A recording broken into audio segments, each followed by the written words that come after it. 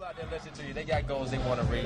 They got things they want to try to achieve. It's something that you can say to your fans out there, to your record-buying public out there, as far as reaching their goals and sticking to one thing. All I can tell them is just keep trying, you know what I'm saying? Persistence and consistency is the best thing, you know what I'm saying? As long as you're keeping it real and you keep trying, you keep banging that wall, it will form. All right. That's how I look. Let me ask you a question. You had a Juicy, your first single, you had a statement on the end of the song that said, because I went from negative to positive, and it's all good. Does that still ring true? Definitely. You know what I'm saying? I'm just trying to just be that straight dude. I done went through so much. You know, being in the streets or whatever, I done been through so much. My mom's done been through so much. It feels good to just have her at ease. You know what I'm saying? Knowing her son is cool and he ain't in the streets doing no wrong. He trying to make it happen. I gotta stay on the positive vibe. All my people's gotta stay on the positive vibe, you know. The negativity just brings failure, you know. And we ain't trying to fail in this game, we trying to succeed. As we proceed to give you what you need. Get live, motherfuckers. As we proceed to give you what you need. Not five, motherfuckers. Get live, motherfuckers. Now turn the mics up. Turn that mic up. Yeah, the beat is knocking. Leave that mic up though. Turn that shit the fuck up. What? Turn it up louder. Yeah.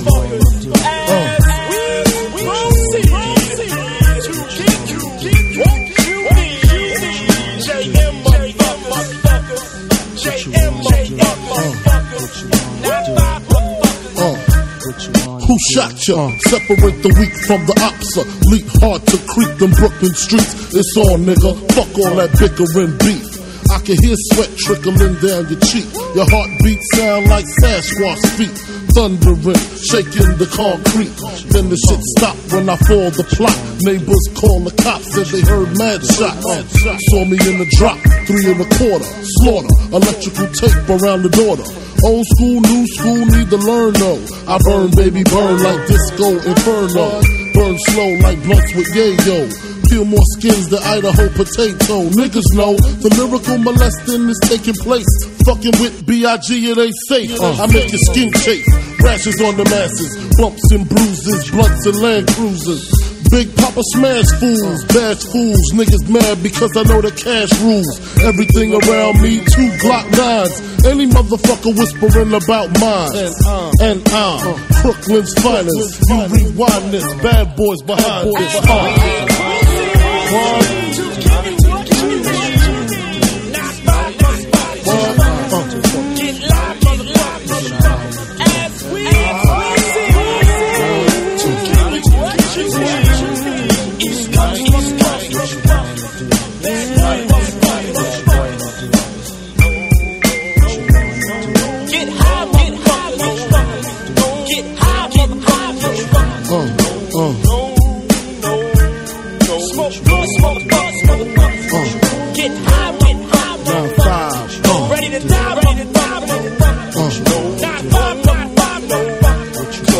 I seen the light excite all the freaks. Stack mad chips, spread love with my peeps. Niggas wanna creep, got to watch my back. Think the cognac and endo sack make me slack. I switches all that, cocksucker G's up. One false move, get Swiss cheese up. Clip the tech, respect I demand it. Slip and break the 11th commandment. Thou shalt not fuck with North Sea Papa. Feel 1,000 deaths when I drop ya. I feel for you like Shaka Khan, I'm the Don. Pussy when I want Rolex on the arm. You'll die slow but calm. Recognize my face so there won't be no mistake. So you know where to tell Jake, lame nigga, brave nigga. Turn front page nigga. Puff Daddy flips daily. I smoke the blunts, he sips on the Baileys. On the rocks, tote blocks at christenings. Hammer cops in the fire positioning. What? Come here. Open your fucking mouth. Did I tell you don't fuck with me? Huh? Did I tell you not to fuck with me? Huh? Look at you now. Huh? Can't talk with a gun in your mouth, huh? Bitch ass nigga. What?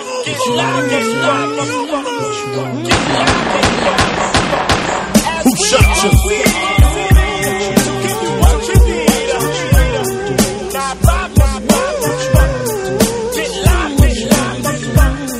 Who shot you?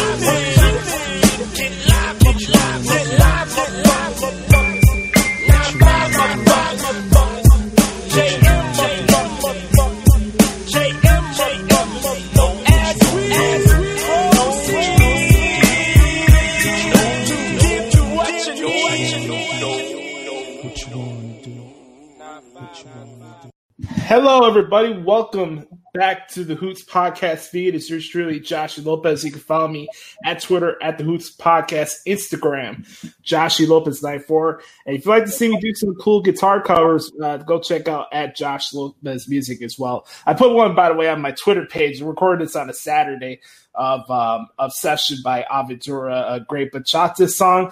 I did that about a couple hours ago. It was a lot of fun to play, so you guys go check those out. Thank you guys, as always, for supporting the show, where you listen to the main show on Thursdays every single week on Apple Podcasts, Google Podcasts, or Stitcher. And just the general support for Pro Wrestling Transcriptions.com really means a lot to me. So, going forward in the next coming months, as we in this next transition phase of the Hoots Podcast, I'm going to be having specialty podcasts. Once a month, I'm going to bring friends to the show, people who work in the wrestling industry, and talk about different topics surrounding professional wrestling. You know, with the Hoots Podcast, we always get into live topics and try to go over the week of wrestling as it was. But in this, I could get into other topics that we don't have time for. So if you want to get my full thoughts on ratings and demos and all the fun stuff that you hear from the COVID god, you're going to get that today in this special podcast episode right now. It'll be uploaded on our YouTube channel after this recording, and it will be in the audio version of the podcast feed next Saturday, which will be a day before the Payback pay-per-view. So thank each and every single one of you for the support of the Hoots Podcast. I'm not alone for this special. I have a good friend of the program here. His name is King Ajar. You can follow me at Twitter at King Ajar. He is a big Toronto Raptors fan, a fan of Notorious B.I.G. We're going to be talking about later on in this program. A really good dude, a guy who works in the television industry, and just a really swell guy. King, man, welcome to the Hoots Podcast. It's been almost 2.5 years since we did a show with each other on the Pipe Bomb. Yeah, it's been 3 years. I'm glad to be here. Love your show. You and I think Derek is retired now, right? He's part-time, pal. You guys have a great product. I've been listening to you for a while now. I usually watch you on YouTube more than I listen to the audio podcast. I think you're on Spotify, and I just got a free Spotify subscription through my AT&T account. So nice. I'm going to listen to the show on podcast. But yes, as you can see by the hat, the reigning, defending world champion Toronto Raptors, who just went up 3-0 on Brooklyn. Very nice. Shirt you're wearing, Brooklyn, Biggie. As a Raptors fan, man, it's interesting because I live in the United States, and the Raptors are covered like they don't even play in the NBA, and they're the champs. And they had a better record this year than the Lakers did and Kawhi's Clippers did. And last year, they had a better record without Kawhi than they did with Kawhi. And the year before, they had a better record than they did with Kawhi. But yet, it's like people don't give them the respect, and I understand why, because they're not flashy, and they don't like have necessarily, I would say, a superstar, because Siakam's really good. Van Vliet, Chicago guy, right? From Rockford, Illinois. I used to live in Rockford, by the way, for like 6 months. Shout out to the 815, to the 779. Lowry, he's not seen as a top-tier point guard. But, yeah, the Raptors, man, they could win the title again. Don't sleep on the Raptors. Do not sleep on the Raptors. It kind of reminds me of how the minimal coverage the White Sox get here, at least for this particular season. It's like the stepsister or stepbrother of the Cubs in the city of Chicago. So I've lived in Chicago. I know you're from Chicago. You're from Chirac, as you like to say. I lived there for 6 years. Rockford, Downers Grove, Lisle, Naperville. Those are all Chicago suburbs, not Rockford. I feel like the White Sox are just the stepchild of Chicago baseball, because everybody's a Cubs fan. Mm-hmm. The Cubs are everything. The one thing Chicago can agree on is the Bears. The other thing is the Bulls. The other thing is the Blackhawks. But when it comes to baseball, I've rarely met a White Sox fan in my life. They're all Cubs fans. So I get it. Being a White Sox fan must be like, I guess, being a Mets fan or a Jets fan or a Clippers fan. You're always seen as little brother. But you know what? You guys won the World Series before they did. Yeah, it's an afterthought. ESPN doesn't even acknowledge it at times. You guys won the World Series, what, 05, right? Yeah. You're Oprah's favorite team. You're Michael Jordan's favorite team. So, I mean, that's something to be said. But yeah, great to be here. Since the last time we talked, I've changed careers a little bit. I've always been in marketing. I've always been in operations. But now I'm doing marketing for a very elite cable company. And so doing marketing and operations for a cable company, I have learned about the TV industry, and I have met a lot of people in the TV industry at networks, because when you're, just to give your viewers or your audience perspective, when you do marketing for X cable company, to attract customers, you have to know what channels to present, to package. Like, you need to know what percentage watches sports versus entertainment, watches movies. And then, so you have to have a connection at all these networks, because you'll call them and say, hey, person at HBO, what should I put on the flyer to get customers back? What's your hot show coming up? What shows going to attract this demographic that might subscribe? So as I have gotten into the industry, I've been in it almost 2 years now, I talk to wrestling about people at these networks. Right. Wrestling and demo, for some reason, it's like demographics mean more in wrestling than they do any other type of TV, because of who writes about wrestling. And so I've asked them, like, okay, the preeminent journalist, and I'm not going to say the name, I'm just going to put it in quotes, says that the demos are getting killed in these metrics, blah, blah, blah. And people in TV will look at me or text me or IM me and say, bullshit. Like, the industry's changed. The way people watch and consume media has changed. It's like saying radio. Who uses, terrestrial radio anymore? Oh, I'm on 107.1 FM. Nobody, who listens to that? It's called podcasts. Called streaming apps. Well, in that same vein, that's what wrestling is. It's like any other form of entertainment now. You can access it multiple ways.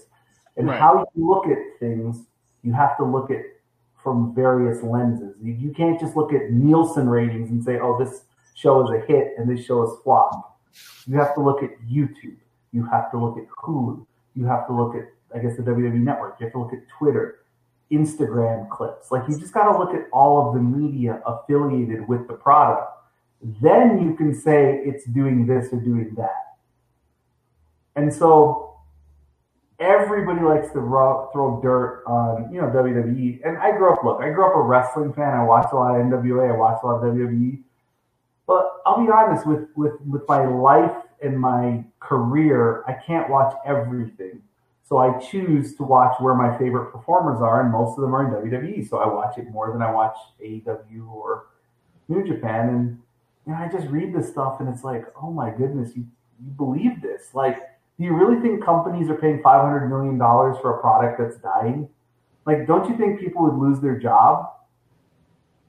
Like, one company makes $45 million a year, the other one makes $500 million, but the one that's making $500 million is going out of business. It makes no sense.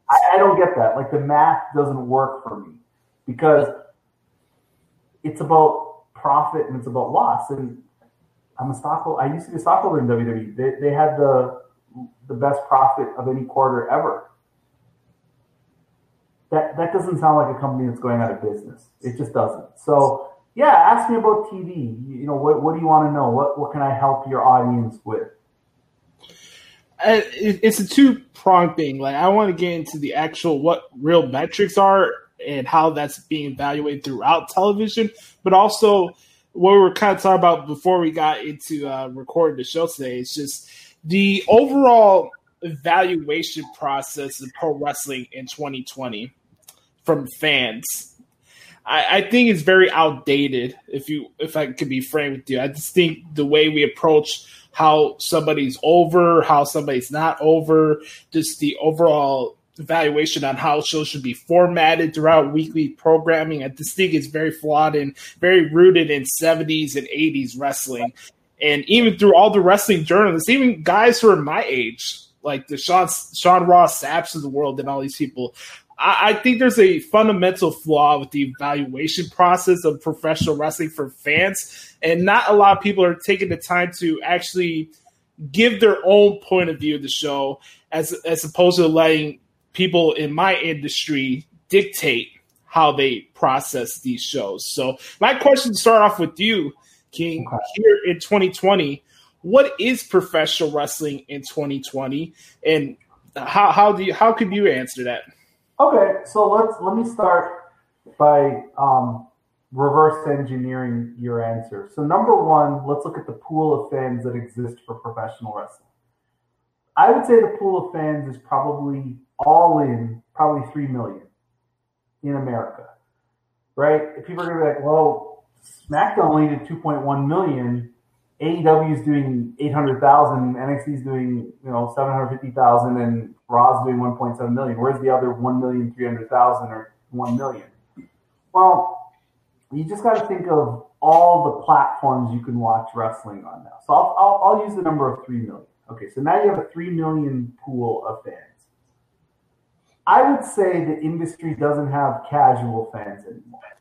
Like when I was in college, I was a diehard wrestling fan from youth. My friends in college got into wrestling because of the NWO, DX, Austin 316, The Rock. Once those characters left, they left with them. They didn't continue watching for Batista, Triple H, Kane. They stopped. It wasn't cool anymore. It wasn't hip.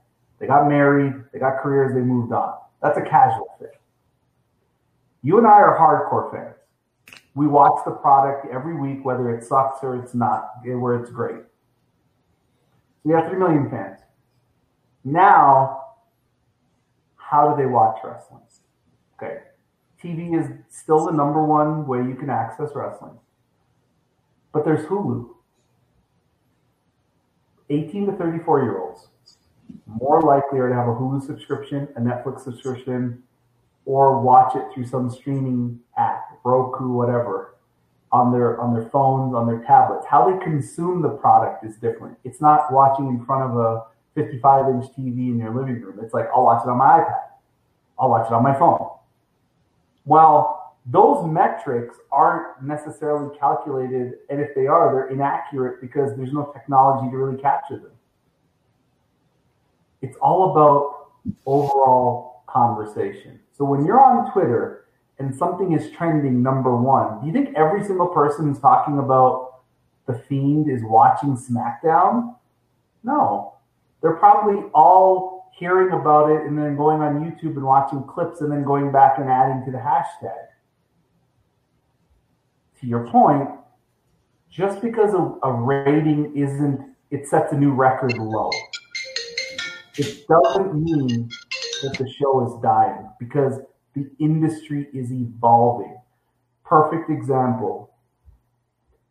The company that I support or I do work for, during the pandemic, they had me work on a campaign where we called our cable customers, like hardwire cable customers, and offered them a streaming app.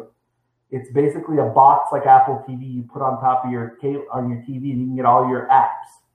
Because they knew people were going to call in and cancel cable because it was too expensive. That's why how you watch TV is changing. So to answer your question, how somebody is over in 2020 is totally different than how Randy Savage was over in 1988 or Hulk Hogan was in 1989. It was about house show sales, it's about merchandise, and it was about pay-per-view buys. Okay, let's look at those three items. House shows, they don't even exist now because of COVID. And even before COVID, it's why sporting events had less population in terms of attendance than they used to, because I have an HD TV. I want to be on my phone while I'm watching the game. Well, it's like that with house shows. Why do I want to go to a house show when I can watch TV, be on my laptop, talk about it on Twitter? So house show business comes down. Right. Because ticket prices are too expensive. Okay, so house shows come down, but it's like, oh, these wrestlers aren't over because they don't sell out house shows. Well, that's not true, because Instagram is more viable of a platform on who's over than house shows are. Because I've been to house shows where Luke Harper got massive cheers. Anybody know who Luke Harper is on Instagram? Nobody cares. So how a wrestler is over is based on social media, interactions, merchandise that's still relevant, and how their quarter hours do. So Josh wrestles in this quarter hour, and he loses viewers. And then the person who comes after Josh gains viewers, and then that person leaves, they lose viewers after. That person's a draw. That's what 2020 is. That's a 2020 draw. Not a 1988 draw, not a 1992 draw, but a 2020 draw. And that's why the people who are on your TV are on your TV, because they can move the numbers. And so to answer your question, that's how you look at how a wrestler is over. How many people are talking about them on Twitter or Facebook or social media? What are their quarter hours doing? And that's how wrestling is consumed now. I don't know too many people who actually watch Raw live. I know a lot of people who watch it on Hulu, which is the 90-minute version or the hour and 45-minute version. I mean, a lot of people have Hulu. A lot of people have apps.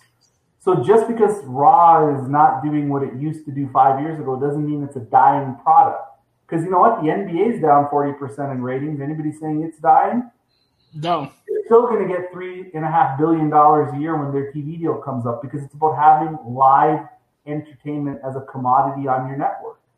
Yes, NBA games do way better ad rates than WWE, because it's always been seen in the TV industry and in the consumer industry that wrestling fans don't have money to spend. But the reality is that's such a wrong statement, because wrestling fans spend more on their product than anybody I know on a specific product. So I think that will change eventually too. But yeah, that's to answer your question. That's how I'd like to answer it. For me, I can make this analogy with sports. WWE moves the needle in professional wrestling, right? The NFL moves the needle in U.S.-based professional sports. People have their issues with Roger Goodell. People have issues with how NFL's handled, whatever side of the fence you're on, the whole kneeling thing and all the stuff with the flag. But still, at the end of the day, the most talked about sport in the United States outside of soccer is the NFL. But still, on the side, the NBA is gaining a lot of popularity throughout the fan base, right? So, maybe the NFL is not the most favorite entertainment-based sport for you, but it's still business-wise number one. And I could still say the same thing about WWE right now. Maybe WWE right now is not your flavor of wrestling ice cream, but it's still number one for a reason. If you look at the top 50 rated TV shows, most of them will be NFL games. And if it's not NFL games, it'll be college football. Football is king in America. Make no mistake about it. Football is religion. Football is it. Everything else comes after football. Football's here. Every other sport's here. That's it. Yeah. Football is a game changer on television. There is no doubt that people stop what they're doing to watch a football game. I live in Texas, okay? And sadly, as a lifelong Philadelphia Eagles fan, I live amongst Cowboy fans. When the Cowboys play on Sunday, that's when I go grocery shopping, because there's nobody in malls, and there's nobody at Walmart, and there's nobody at Target, because the NFL is that important to people. It brings people together. If you come to Texas Sunday morning everybody's wearing a jersey. Whatever their team is, Broncos, Cowboys, Eagles, they're wearing it. I used to go to an Eagles bar here. You can only get in wearing an Eagles jersey. This is in Texas. So the NFL is so far above every other sport in terms of newsworthy, ratings, money, relevance. And why? Because you can gamble on it. And the way you gamble on football is unlike any other sport. Right. There's only 17 NFL games a year now. There's 82 NBA games. There's 160 baseball games. There's too much product. And night to night, there's not that many hardcore basketball fans who are going to watch a Bucks-Kings game on a random Thursday night. But NFL fans, every Sunday, that's appointment viewing. Josh is a Bears fan. He's going to watch the Bears game. Raj is going to watch the Eagles play. X person's going to watch the Cowboys. X person's going to watch the Steelers. Right. We all have our teams. It brings families together. I mean, there's a reason the most popular sport with women is the NFL. It's not the NBA. It's not baseball. It's the NFL. NFL is king, so nobody can touch the NFL. Okay, in the wrestling world, WWE is king. Like, AEW does less than 50% of what Raw and SmackDown does every week. Yet, the company that does less than 50% is the hot commodity. So here are the facts. They debuted to 1.4 million, AEW did. They're getting 800,000. This is less than a year. They've lost 50% of their original fans. Where's the concern there? If the WWE started at 2 million and in 8 months was at 1 million, wouldn't people say there's a problem? Here's a question I have for you, King. How much do you think the overall coverage from my industry affects or doesn't affect the overall viewership of wrestling today? That's an interesting question. I don't think there's an entertainment property that is as tied to writers as wrestling. What I mean by that is Skip Bayless has made a career the last 10 years of bashing LeBron. That's what he does. Right. LeBron still has the number one selling jersey. Nobody cares. Skip Bayless talks about LeBron. People still go out and buy LeBron jerseys. If a wrestling writer says this wrestler is not a good wrestler, everybody follows. And if this wrestling writer says this product isn't good, they verbatim quote that person on why the product isn't good rather than just watching the product and making their own judgment. I don't know why that is. It's always been like a pet peeve in the back of my head. Like, why are wrestling fans so easy to follow these writers? Because basketball fans don't follow everything Stephen A. Smith says or Skip Bayless says. And football fans don't certainly follow what, I'm trying to think of a football, like Jimmy Johnson or Howie Long. Or any, like, people watch football and they have their own opinions. Why don't people watch wrestling and have their own opinions? Why are they so influenced by a certain group of writers who are like 60 years old? And like, let's be honest, your 60-year-olds don't determine how industry moves in any other industry. Do 60-year-olds come out and set fashion trends? No. 60-year-old rappers aren't relevant to my niece. Like, I'll tell you quick. So, Mariah, I'm shouting you out on this podcast. So, Nas, Nas, one of my favorite rappers of all time, and he comes out with his song Ultra Black, and he says, I'm Ultra Black, opposite of Doja Cat. My 16-year-old niece goes, oh, he's just mentioning her name for clout. This is Nas. This is one of the greatest rappers of all time. She's like, oh, he's mentioning Doja Cat for clout. Because to that generation, Nas is nothing. He's nobody. He's something to my generation. He's probably something to your generation, but he's nothing to her generation. The point is, why are 16-year-olds so worried about a 60-year-old writer? or 20-year-olds or 30-year-olds. Right. Why aren't they just watching the product and making their own opinion? And I've been in the media business for 7 years. I went to the Illinois Center for Broadcasting, now known as the Illinois Media School. It's a school right down on State Street in Congress, the downtown area, right around Lake Michigan and all that fun stuff, right? So I'm right around Grand Park. I'm right in the base back of downtown Chicago. I went there for 2 years, got my license to be a professional broadcaster in 2014. Started taking in lessons of learning doing stenography and transcriptions because in any line of work in media, whether you're in video, whether you're a writer, whether you're a broadcaster, you have to be versatile. So not only can you have an on-air presence, but you have to be written in a lot of ways too. You have to work in a writing field as well. So I took lessons in how to do stenography. You know how it is. You have a court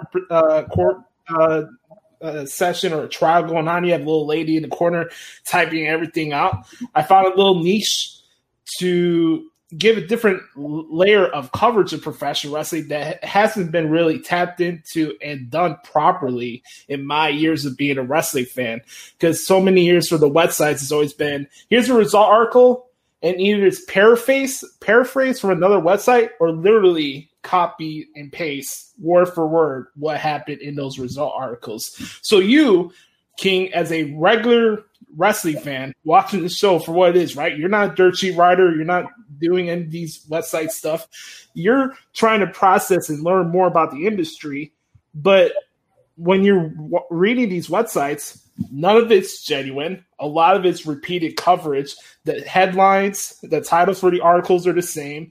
All have a similar tone. And it's always based on one source. Right. Okay, so that's a great segue. Mm-hmm. So there's a bunch of these websites, and it always strikes me as one person will report something, and then another 10 websites will verbatim quote the headline, and then I click on the link and I'll read it, and I'm like, oh, this is what I already read, and I'm like, then why are, like, ESPN doesn't take articles from The Athletic and say, come to our website to read their article. They have their own opinion. So I think the problem is the wrestling industry has had a monopoly on who the journalists are. And you have to break the monopoly. And the only way that's going to happen is individuals like you have to come into the industry and take people away from the current people who everybody listens to. And it's about, supporting different viewpoints and products, because it's like, I argue with people on Twitter just because I'm bored. And these people who don't work in this industry that I work in will tell me, because this one source says this is it. It's like, no, like, just because this person who has a complete bias and has gotten paid from another company to write things a certain way and gets access, that doesn't mean that's what's really happening. And it's amazing to me how this one person can report something and everybody believes it. I'll tell you a quick story. So I went on Twitter and I made a rumor up. April, the 2 weeks before WrestleMania, I made a rumor. I said, X person, and you know who I'm talking about, is saying that at an NXT takeover before WrestleMania, it's going to be Io Shirai against Sasha Banks in a dream match. And I quoted that person said it. I was on message boards because people believed that because this one person said it, it's going to happen. And I got killed. Like, I saw my tweet somewhere, but they said he said my tweet. And I admitted I made it up to show how much you believe something if I put this person's name behind it. It was like a test. I was in the chat room with my friends, and I made a bet with them. And I said, look, I'm going to start this rumor. Let's see how far it can go. It got so far, and I know this for a fact, it got back to WWE like, hey, is this actually happening? Because this person says this person reported it. Wow. And it's funny how you fast forward to July and that match actually did happen, but it's like this got this buzz and people were like, you're on this message board. And I'm like, for what? They're like, they're taking your tweet and they're saying you said this, but you're saying you quoted, like I literally said, he said it on this radio show and people messaged him and they're like, when did you say this? I can't find the clip. My point was, that's how simple this industry is, where one person has too much power. And you need to take the power, because, absolute power corrupts absolutely. One person can't have all the power. And that's what ended up happening. I proved my point, which is I can just say this person said it and everybody believes it, because I put the one name that people sort of believe. And that just tells you how bad this is. Because unless you actually work in Stanford, you don't know what they're thinking. And even the people in Stanford who leak things to these sheets, how do we know that somebody doesn't know that's the leak and they tell them something and then they do something the opposite? Perfect example. And I promised myself I wasn't going to talk about her. The Extreme Rules pay-per-view. The same person we're talking about said, this person's going to win. It's in the plan. The person not only didn't win, they didn't even win on Raw when the person said they're going to win. But as part of the story, they lost. And I'm like, so I thought your source said this was going to happen. Oh, well, plans change. Because they hide behind plans change. Because it's the easiest thing to hide behind. Like, oh, well, they changed their mind. No. Maybe you actually don't have the source you think you have. Right. And that's what I tell people. Watch wrestling for what it is. Don't get too much into the backstage politics, because we don't worry about what's happening. Like, nobody cares what's happening in the coach's room of the Bears. They watch the football game. No, not unless you have the snarky side of every Twitter fandom, right? So that would be the only people who don't care. Everybody is a better head coach than their actual coach. Right. I'm an Eagles fan. Shout out to Matt McCool. I know he's an Eagles fan. Every Eagles fan's a better coach than Doug Peterson, but Doug Peterson's won the Super Bowl. Every Eagles fan will tell you Doug Peterson cannot coach. Oh, he does this. That's why we are watching, and he gets paid $4 million to coach. Sometimes you just got to let the product play out. And that's how I've enjoyed wrestling, where I just let the product play out.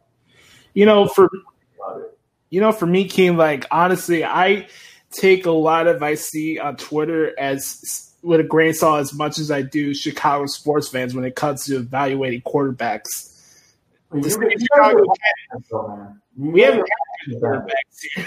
It's an undisputed fact that we've never had good quarterbacks here. But also at the same time, wrestling fans, I don't think they can really evaluate every aspect that goes into a professional wrestling business. And you're just mentioning the one source you're telling, oh, this person's going to win. It didn't end up happening. What level is that source in the company that even they don't know what the hell is going on? Right. Because, look, the smartest thing you can do if you own a wrestling company nowadays is leak fake information. That's the smartest thing you can do. Right. Because you know the same 4 journalists will run with it. The same 4 journalists will run with it. And that's the problem, which is you can own a wrestling company and leak nonsense and it'll be reported. Mm-hmm. And that's what's scary, which is without even checking, they'll just report it.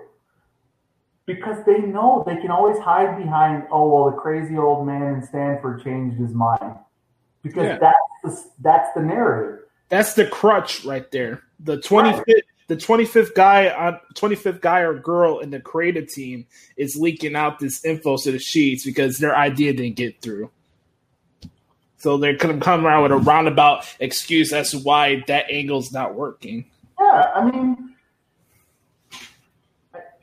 your industry, you're a journalist, you're a broadcast journalist. In any other business, the credibility standards are so much higher than they are in wrestling. Everybody's a wrestling journalist. You don't have to go to school for it. You don't have to study it. You just have to have an opinion and film a show or record a podcast, and you're an expert on wrestling. It's dumb. But there's a 10,000-hour rule. Right? As long as you've done something for 10,000 hours or watched something, you're a quote-unquote expert. That's the Malcolm Gladwell rule. But a lot of us wrestling fans watch that much wrestling. But I sure don't want to do a weekly podcast telling people my opinion, because my opinion is just my opinion. It's what it is. It's when I watch entertainment, I like certain things and I don't like other things. If you and I have a conversation about wrestling and you tell me I know Mickie James is your favorite woman wrestler of all time. Am I right about that? Yes. Okay.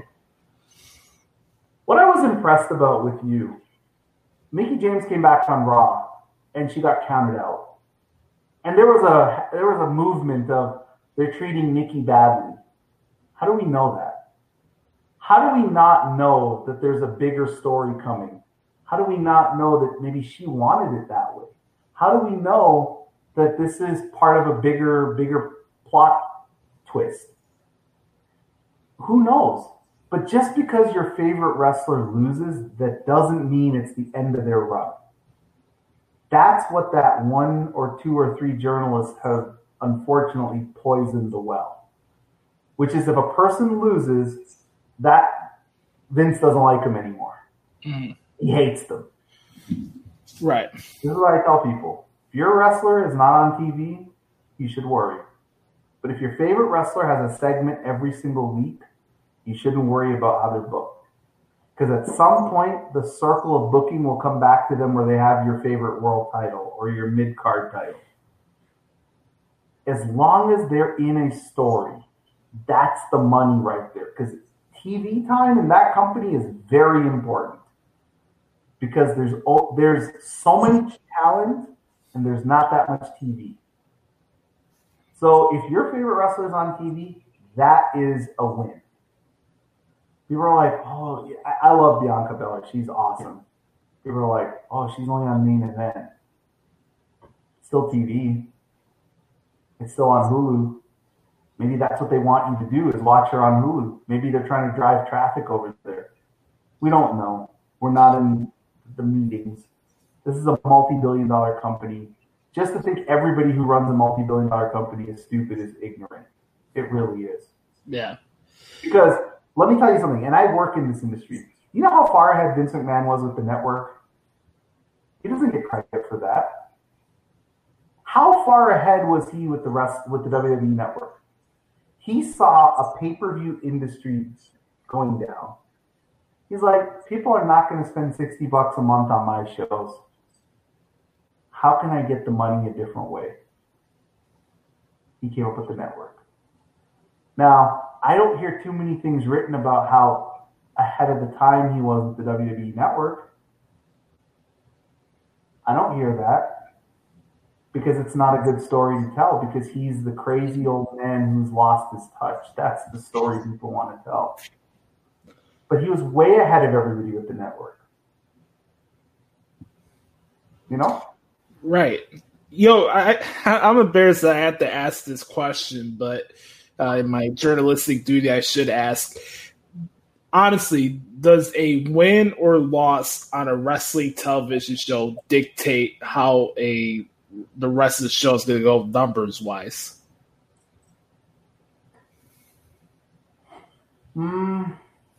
No, I think it's about the person who follows them. And I know the example you're going with, and I think this is where you're going. Like, I think it was when the match happened with Asuka and Sasha, and like 240,000 people stopped watching after that match ended, where it was the screwy finish where she won the belt by countout. Right. People blamed the like that everybody left because they were so mad at the outcome. The simple truth is people left because that people who followed them weren't interested. That's the truth. Right. That was the match people wanted to see. And as soon as the match was over, it was 10-15 people said, I'm out. That's the story. Mm-hmm. Because the person who won the belt didn't even win it in a really clean manner. And the person who lost kind of came out looking like a bigger hero to me because they went after, they tried to save their friend. If I'm just watching it as a television product, person chose friendship over a title. That's honorable. People could have said, you know what, these are the two women I wanted to see. I'm done. There's nothing else on this show I care about. Why is it that's not such an easy story to tell? Because that doesn't fit a narrative. That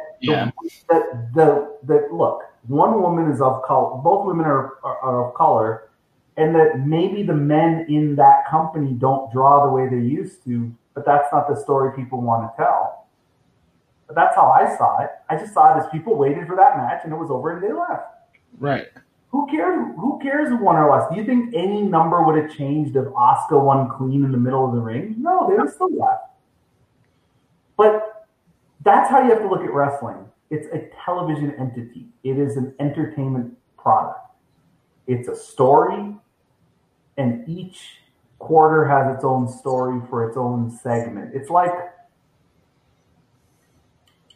it's kind of like if you ever watched In Living Color back in the day, or if you watched Great like, show. Right? Mm-hmm. You have the Homie the Clown skit, and then you go to the Fire Marshal Bill skit, and then you go to the Fly Girls. Like, it's all different. Well, that's what a wrestling show is to me. There's something they're trying to give to everybody. The telltale sign is whose segments lose viewers and whose segments gain viewers. Whose segments keep you interested till the end of the show. That's how you look at it. That's how you look at who's a draw and who isn't in 2020. Don't look at, the show tanked in the main event, so that person in the main event's not a draw. No. Perfect example. NXT Great American Bash. 118,000 people left AEW, went to watch Io and Sasha. That's a draw. 118,000 people switch their TV to go watch this person or these two people. That's a draw. That's it. You can say, it was the uniqueness, whatever. But the fact is, that's a draw in 2020. Now, do I think that those two women could sell out a 70,000 seat stadium like Hogan and The Rock? No, I don't. This is a different industry. I think WrestleMania sells out because of WrestleMania. I don't think there's one match on WrestleMania that people are like, I'm going to go buy a ticket to see that match. People go for the experience. You used to go every year. You hang out with your friends. You guys go to you go to the conventions. You go to the access stuff. It's like an event. When I was growing up, one match was WrestleMania. In basketball arenas. I'm from Toronto. Drove with my family to Detroit to go see Hogan Andre for Hogan Andre. Wow. That's it. WrestleMania 6, Hogan Warrior. That's the only match. The rest of the card when I was a kid to ask my parents to go to take me could have been nothing. It could have been you talking for 3 hours and Hogan and Warrior could have came on after. I'd been happy. I didn't care. Because to me, I went for Hogan Warrior. That was then. Nobody's, when the women main evented, everybody made like it was a landmark moment. The reality is the women can main event for every WrestleMania for the rest of the time because WrestleMania is going to sell out on its own. The match that goes on last to me, it's just for wrestling journalists. Oh, that was the main event. People go for the experience. The name WrestleMania is the draw. And that's what CM Punk always said, right? He goes, it doesn't matter who you put on last. You could put Cena and Rock first, and that's not why people are going to WrestleMania. They're going for the show. So to me, that's how you look at wrestling draws. Yeah. Who gets you to stay and who gets you to leave? I think WrestleMania, in a nutshell, like you're saying, it's like the biggest platform to showcase what WWE is.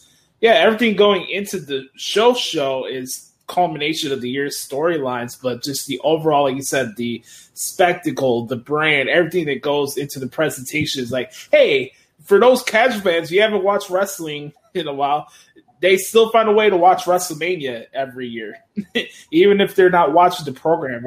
There's WrestleMania is still one of the biggest brands, biggest spectacle events throughout the year. I always see it on like top 5 or top 10 lists on Forbes and stuff like that. It's crazy the amount of business that goes into it. You know, it's interesting. We're just coming off the recent quarterly call and the results for the recent quarter. You know, everything that went down with the pandemic and everything. I can't picture how much money they lost with not having the full WrestleMania event in Raymond James Stadium this year. Well, the city of Tampa lost the money, but the WWE has insurance, so it didn't lose any money. Oh, it didn't? Oh. No. Wow. Because if you run events that big, you're going to have insurance on your product. So if something happens like a natural disaster, and you can call COVID, you know, a pandemic, they're going to have insurance take care of it. But remember, WrestleMania, cities bid to have WrestleMania in their city. Right.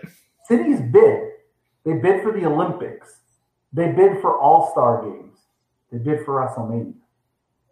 That's when you know it's arrived as a brand, where cities, mayors, councilmen, councilwomen are saying, okay, we got to spend X million just to bid for WrestleMania because we will pay them to come to our city because we're going to generate so much more revenue. Because you're going to get so many hotels, rental cars, Uber, Lyft, food. All of these industries are impacted by having all of those people in your city. Right. So the brand WrestleMania sells, not just the two on the main event. That's why I don't look at wrestling the same way like I used to. I look at draws as differently. Like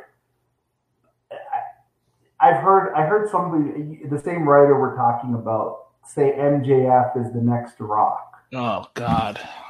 Okay. So here's the thing. Even in the way TV is looked at, I don't see that at all. And I like MJF. I think he's maybe the best promo, and he's awesome. But I don't get that. But the funny thing is, because that person said it, people believe it. That's what's funny. That The Rock, of all the people you could have compared this person to, you picked him? You know, like, pick somebody a little bit more maybe not as accomplished, because, you know, The Rock, I mean, he's had the highest grossing WrestleManias. He's had the highest pay-per-view buys. He's the biggest movie star. He makes the most money. Like, that's not the comparison. But my point is, that's how crazy your business has gotten with what they write. Right. They can just write anything and people believe it. It's crazy. I remember the Kenny Omega Okada match, the one that got, I don't know, like, I think it got the highest rating. I said to myself, I bet you before this match even happens, or before people watch the match, people are going to say it's the best match ever. Because that's how much people can influence that opinion. It's like you're already brainwashed, like, oh, that's the best match ever. Watch the match first, then give me your perspective. That's what I don't get, how a certain group can have such power over an industry. And it's time for the fans and the other writers like yourself to take the power back. Well, I think it's really we don't have to listen to what that person says because we have our own opinion. Right. Like, I don't care how many records Drake sells. And I'm from Toronto, as you can see by the hat. Mm-hmm. I'll never say Drake's a better rapper than Biggie. I'll never say Drake is a better rapper than Nas or Jay-Z or Rakim or KRS or Big Daddy Kane, because I have my own opinion. And I know what my ears tell me. Now, by the way, it's my opinion. So if Josh tells me Drake's the best rapper ever, I'm not going to argue with him. Because to me, Josh has his ears, and what he likes, he has a right to that. And I'm not here to criticize him. So it's funny to me that if somebody says they like a WWE match better, that person is offended by it when wrestling is art and it's theater. And how you interpret it is up to your eyes and ears. That's what I don't get. Like, I've seen this on Twitter. Like, somebody says, I thought this Seth Rollins Drew McIntyre match was better than Okada and Evil. And this person goes crazy. Like, you don't know what you're talking about. How? Why? It's entertainment. If I think the Avengers sucks, that's my opinion. I'm not saying it sucks. I'm just saying that's my opinion. We've lost that in wrestling. Like, of all everything else, everybody can have their own opinion. But in this, it's like this one person or these three people are saying you have to have this opinion. And if you don't know what you're talking about. Yeah, here's the thing. Like, I think growing up as a kid, I think obviously what hooked me to wrestling was commentary and Jim Ross, right? We talked about this before. But, like, from the performers, like, the first character I ever loved was The Undertaker. I just thought he was the end-all, be-all. I thought he was representation of what WWE was, at least from sports entertainment.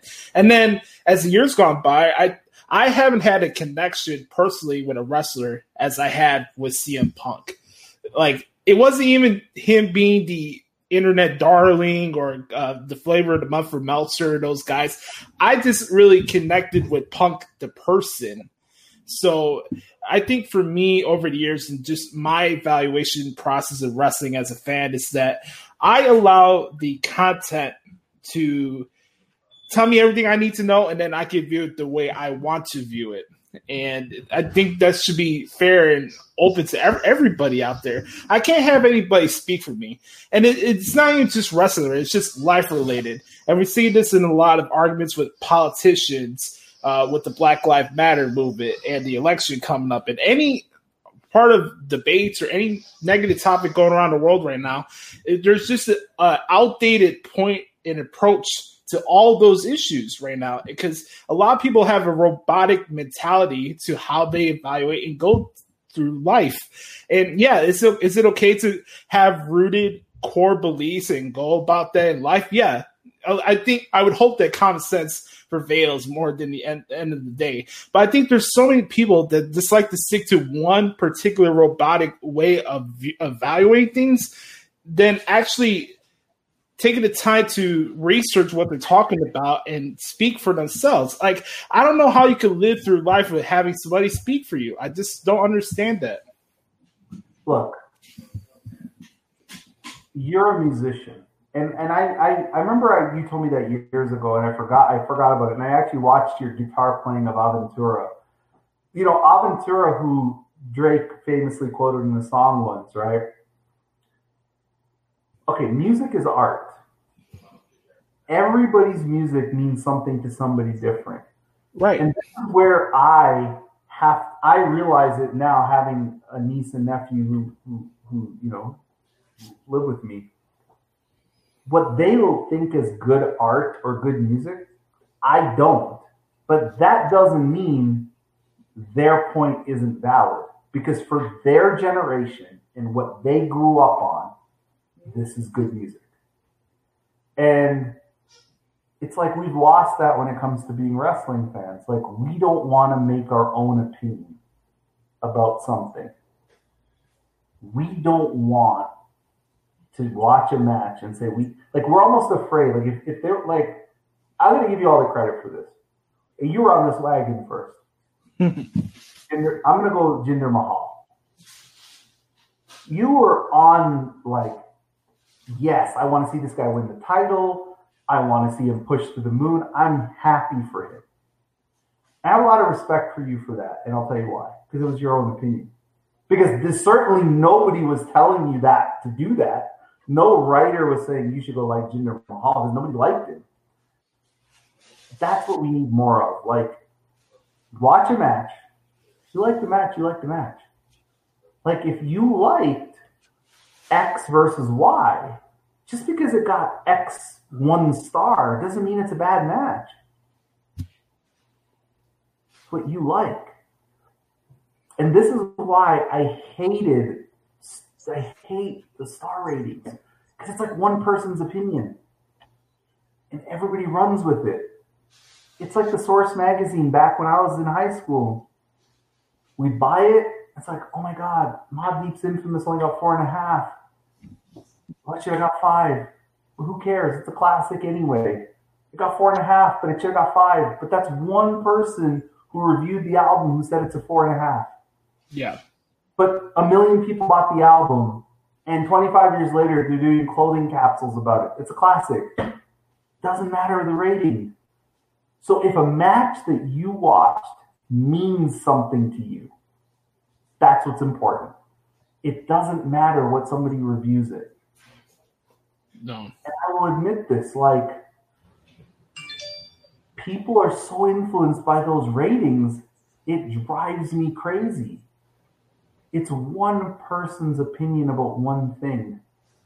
That person has a way they absorb and watch something. So if you know how to cater to that person, you can create the match to get that rating. But I watch a match and I might not think the same thing, but that doesn't mean my opinion is wrong. Right. It just means I have a different opinion. And that's why I was saying, like, when it came to Jinder Mahal, I have a lot of respect for you on your podcast back then, because you used to argue with Matt and you used to argue like, hey, I like this guy. And Rob was the same. And I have a lot of respect because nobody was telling you to like him. Nobody liked him. Yeah. And wrestling media was like, this is the dumbest decision ever. Like, this guy's going to ruin the company. It's going to ruin business. Sometimes you got to throw shit against the wall to make it stick. Right. Like, you know, like, sometimes the best things in wrestling happen by accident. Becky Lynch. She was supposed to heel turn Charlotte, right? Like, she punched her to be a heel.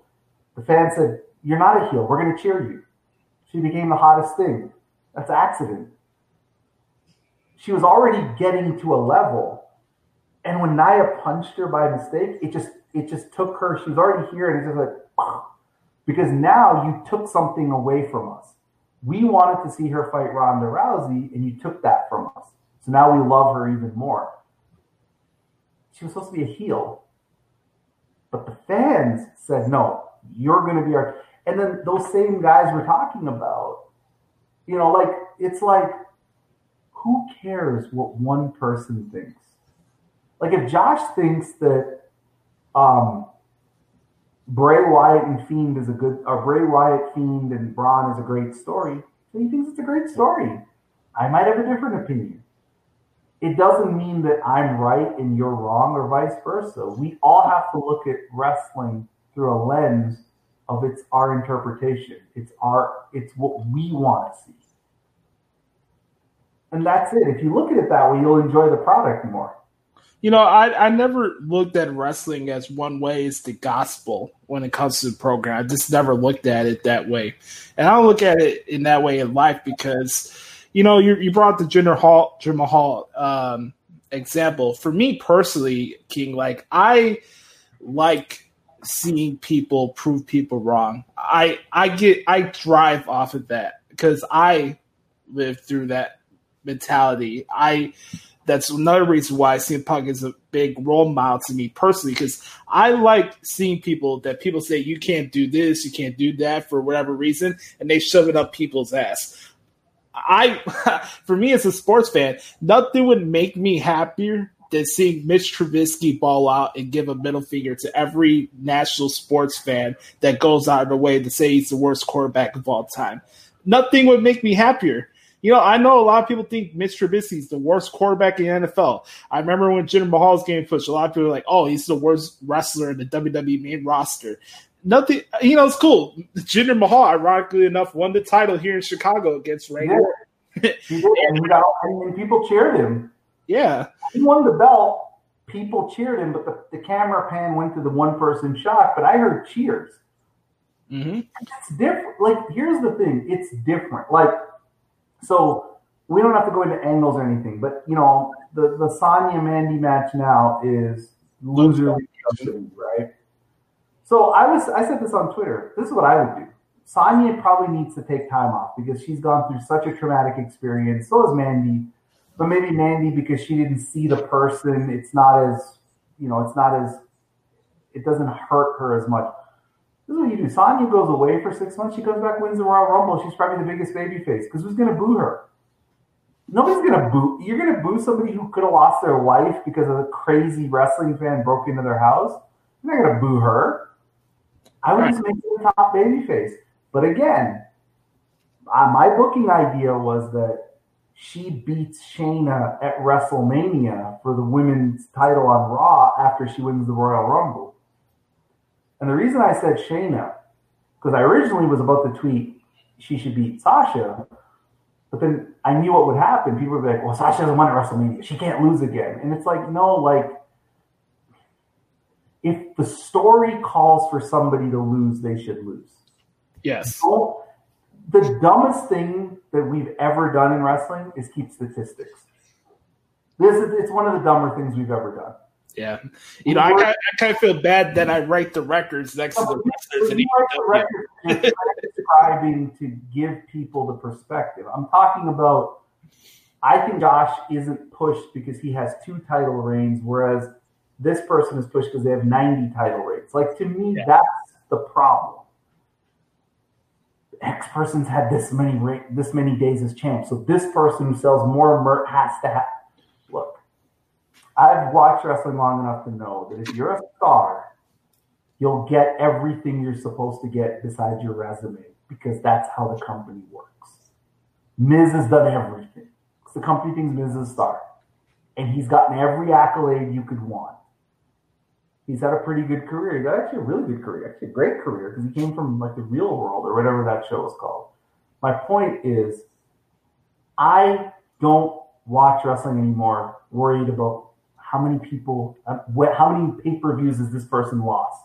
Because if I do that, I take myself away from enjoying just what they're trying to do in the ring, and I get too invested in this or that. And it's not basketball. Like, no. You talk about Mitch Trubisky. I'm not here to bash anybody, but at least there's real statistics that say Mitch is not a good quarterback or he could be better, because there's a win-loss record that is legitimate. It's not scripted. The other team is trying to win. But here's the thing. Bears finished 8-8 last year, right? Yeah. They had the same record as the Cowboys. Dak Prescott this year is supposed to be an MVP.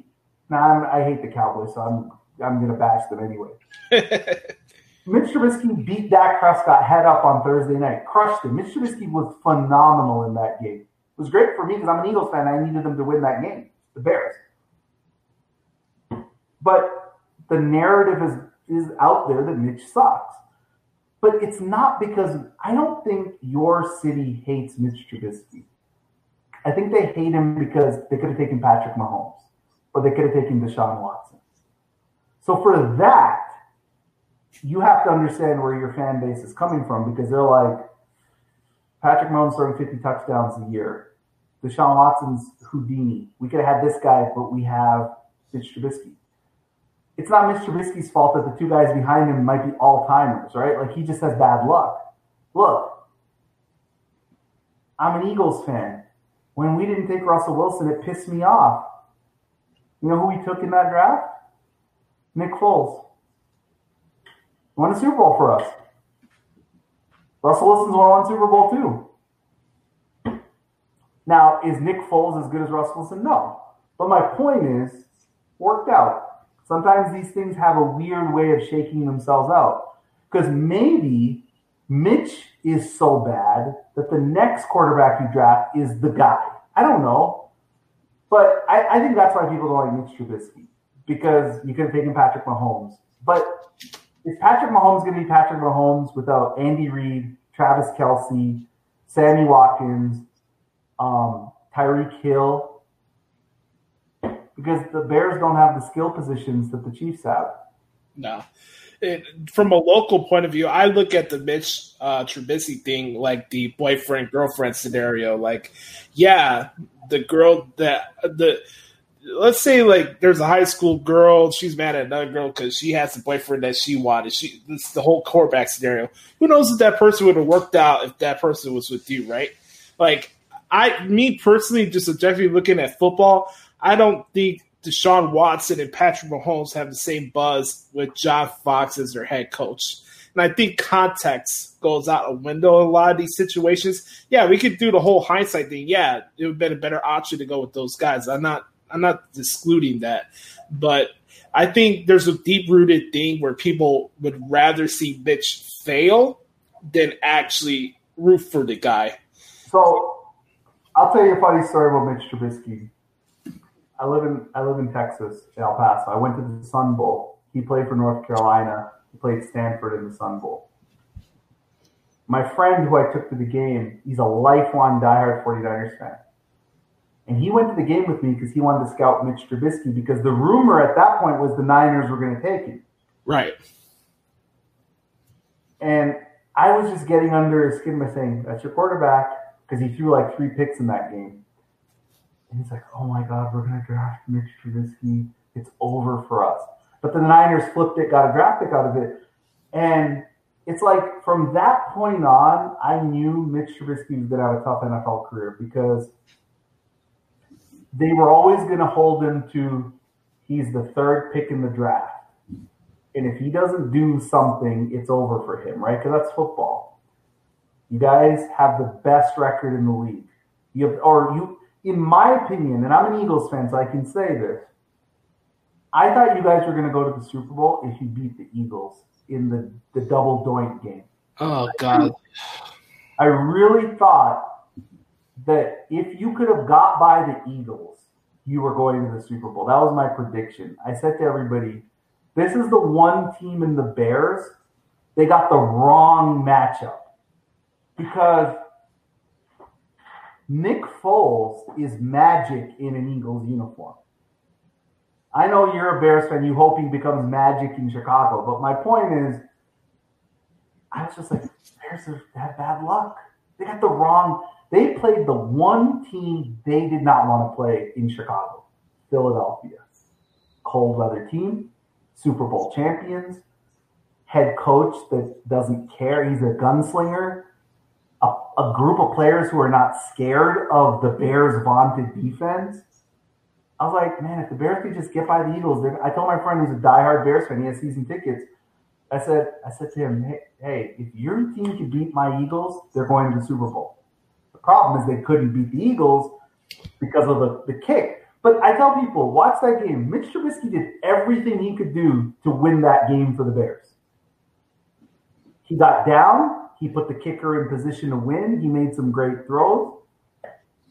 You cannot blame him for the kicker. Yeah. You can't blame him. And he played against the defense that, by the way, the previous year won the Super Bowl. In his first playoff game. Yeah, the first playoff game, he's playing the defending champions who were coming in with house money because, again, they had to win every game to get into the playoffs, and everybody wrote them off. 10-point underdogs. They have no chance. And it's like, this is the wrong team for the Bears because the Eagles are going to go in like we have nothing to lose, and they're going to win the game. And that's what I thought the Eagles were going to go to the Super Bowl. Like, I thought the winner of Bears-Eagles was going to go to the Super Bowl. And if Alshon didn't catch the ball, if he held on to the ball in New Orleans, I think we do go to the Super Bowl because I think we would have beat the Rams. Yeah. But Mitch did everything in that game to win the game. Like, I was on my seat. I told my wife, I'm like, oh, he's going to make the kick. And he missed. It's one of the craziest sports. That's not Mitch's fault, you know? And, you know, I feel bad for the kid because that city, he has to go to another city. He cannot succeed in Chicago. If he succeeds as an NFL quarterback, it will not be in Chicago because they have turned on him and it's over. And I got to be honest, I'm a big Philadelphia Eagles fan and I love Carson Wentz, but if he doesn't win something soon, that's what he's going to turn on him too. Because sadly, you replace the guy who won a Super Bowl. You know, like, yeah, it's like it doesn't matter that Wentz has a stronger arm. He's faster. He's a better athlete. The other guy won the Super Bowl. The other guy has a statue in front of the stadium. The other guy had a shrine built for him in the locker. The other guy is called Saint Nick. And until you win something, Carson, you're not going to ever be that guy. And because Mitch Trubisky got drafted ahead of Deshaun Watson and Patrick Mahomes, He's always going to be like, Bears fans aren't going to look at, I have Mitch Trubisky, he could be something. It's like, I could have Patrick Mahomes. I could have Deshaun Watson. Now, personally, if I was an NFL GM, I would have taken Deshaun Watson. I wouldn't have taken Mahomes because I didn't see that coming. And I watched him play at Texas Tech, and I didn't know he was that good. But I knew Deshaun Watson was that good. And I was like, my God, are you dumb? I said it. The Bears are stupid for not taking Deshaun Watson. He was the perfect guy for that city. Mm-hmm. Nobody would have done Chicago like Deshaun Watson. He has that it factor that Chicago wants, that Chicago craves. So, yeah. All right, before we get into Biggie, before we wrap this up, buddy, this is what we're going to do. We're going to get into AEW because we spent the first portion to talk about the media business in WWE. So I wanted to be fair and get into like the fan part of you and get into this AEW stuff because we were kind of having a conversation about Jim Ross before we pressed the record button. And, AEW's on right now as we speak on TNT, recording this on a Saturday afternoon. They've got their little Saturday specials since the NBA playoffs is going on. And, I've had my points of view on AEW, and I feel that a lot of times that they don't focus enough on trying to form on what their identity is. And I understand that the company's been only around for almost a year now. But I have my genuine concerns about AEW just from watching the product every week. Is there a good performance on there? Yes, I'm a big MJF fan. Is it cool to have another wrestling show that's TV 14? Cool, but I don't think TV 14 or PG should matter on what's a good wrestling show or what's not, So for you, King, just as a wrestling fan, what's your takeaways in AEW? And do you think that their reliance on their partnerships or friendships or whatever it is with websites, do you think that's a good business model? Okay, so before I answer that question, let me tell you, I think AEW has been great for the wrestling industry, and here's why. Leverage. If you're I always have felt like wrestlers in general are underpaid. And what I mean by that is WWE makes almost $1 billion in revenue. So if you look at the NBA, if you look at baseball, if you look at football, the players get about 50% of that pie in salaries. In the WWE, the wrestlers get like 10% or 5%. So the WWE is making $1 billion, and the wrestlers who are the reason it's making the $1 billion aren't getting that much money. So what I love about AEW, quite honestly, is they've helped the market grow for wrestlers in terms of money. Because when you have competition, you have leverage. If you're X wrestler, you can go to Vince and say, well, the other guy's going to pay me X. You want me to leave? I'll leave. They're paying me more.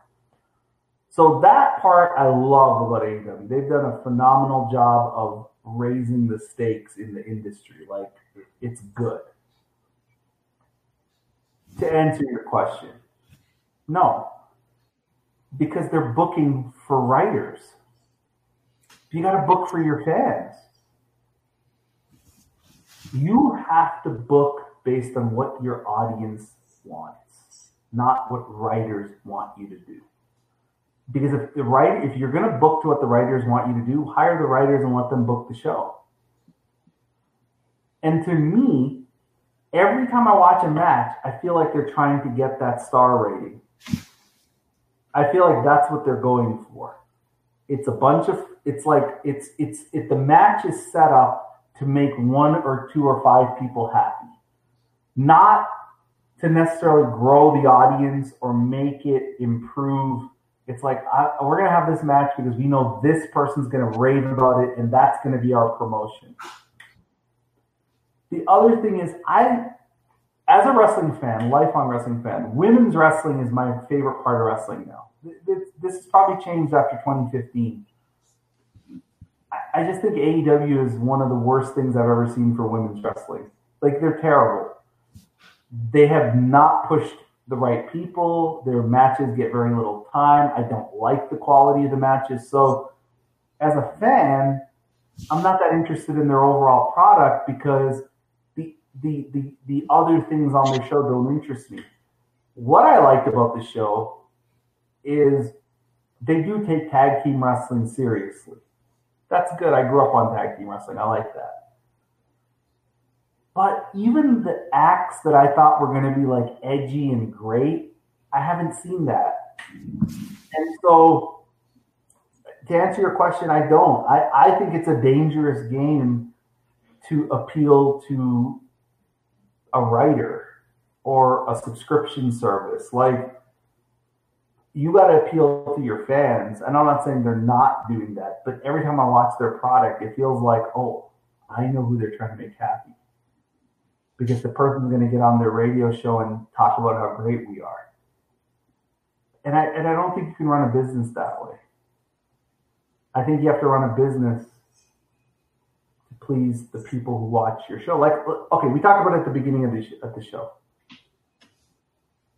They started out with 1.5 million viewers, and they're down to 800,000. Shouldn't the object have been to keep the other 700,000 from staying as a fan? Clearly, they didn't do that because they're trying to appeal to a very niche demographic. And so I just don't like that business model at all. Now, I don't think you should necessarily book to make, just because they like somebody, you shouldn't book the opposite of it because you're trying to prove them wrong. I don't think that's the right answer either, by the way. Right. I think you have to have people in that writing room or the booking room who have their finger on the pulse of not only who's good now, but who's next. And I got to say, I don't know if any wrestling company does that well. I don't know if any wrestling company is like telling me who's going to be the next 5 to 10 years of this business. Because both companies go back to the same model, old people. Yeah. People don't like Baron Corbin. He's what it is to me. But at least he's different. I want to see different. I want to see new. I don't care about Chris Jericho. I've watched Chris Jericho for 20 years. I'm not interested in him anymore. Because I've watched him for 20 years. I have enough footage on him. I know who he is. I didn't care about Cody Rhodes in WWE. I don't care about him in AEW. He doesn't move my needle. I like his wife. His wife is hot. But, yeah.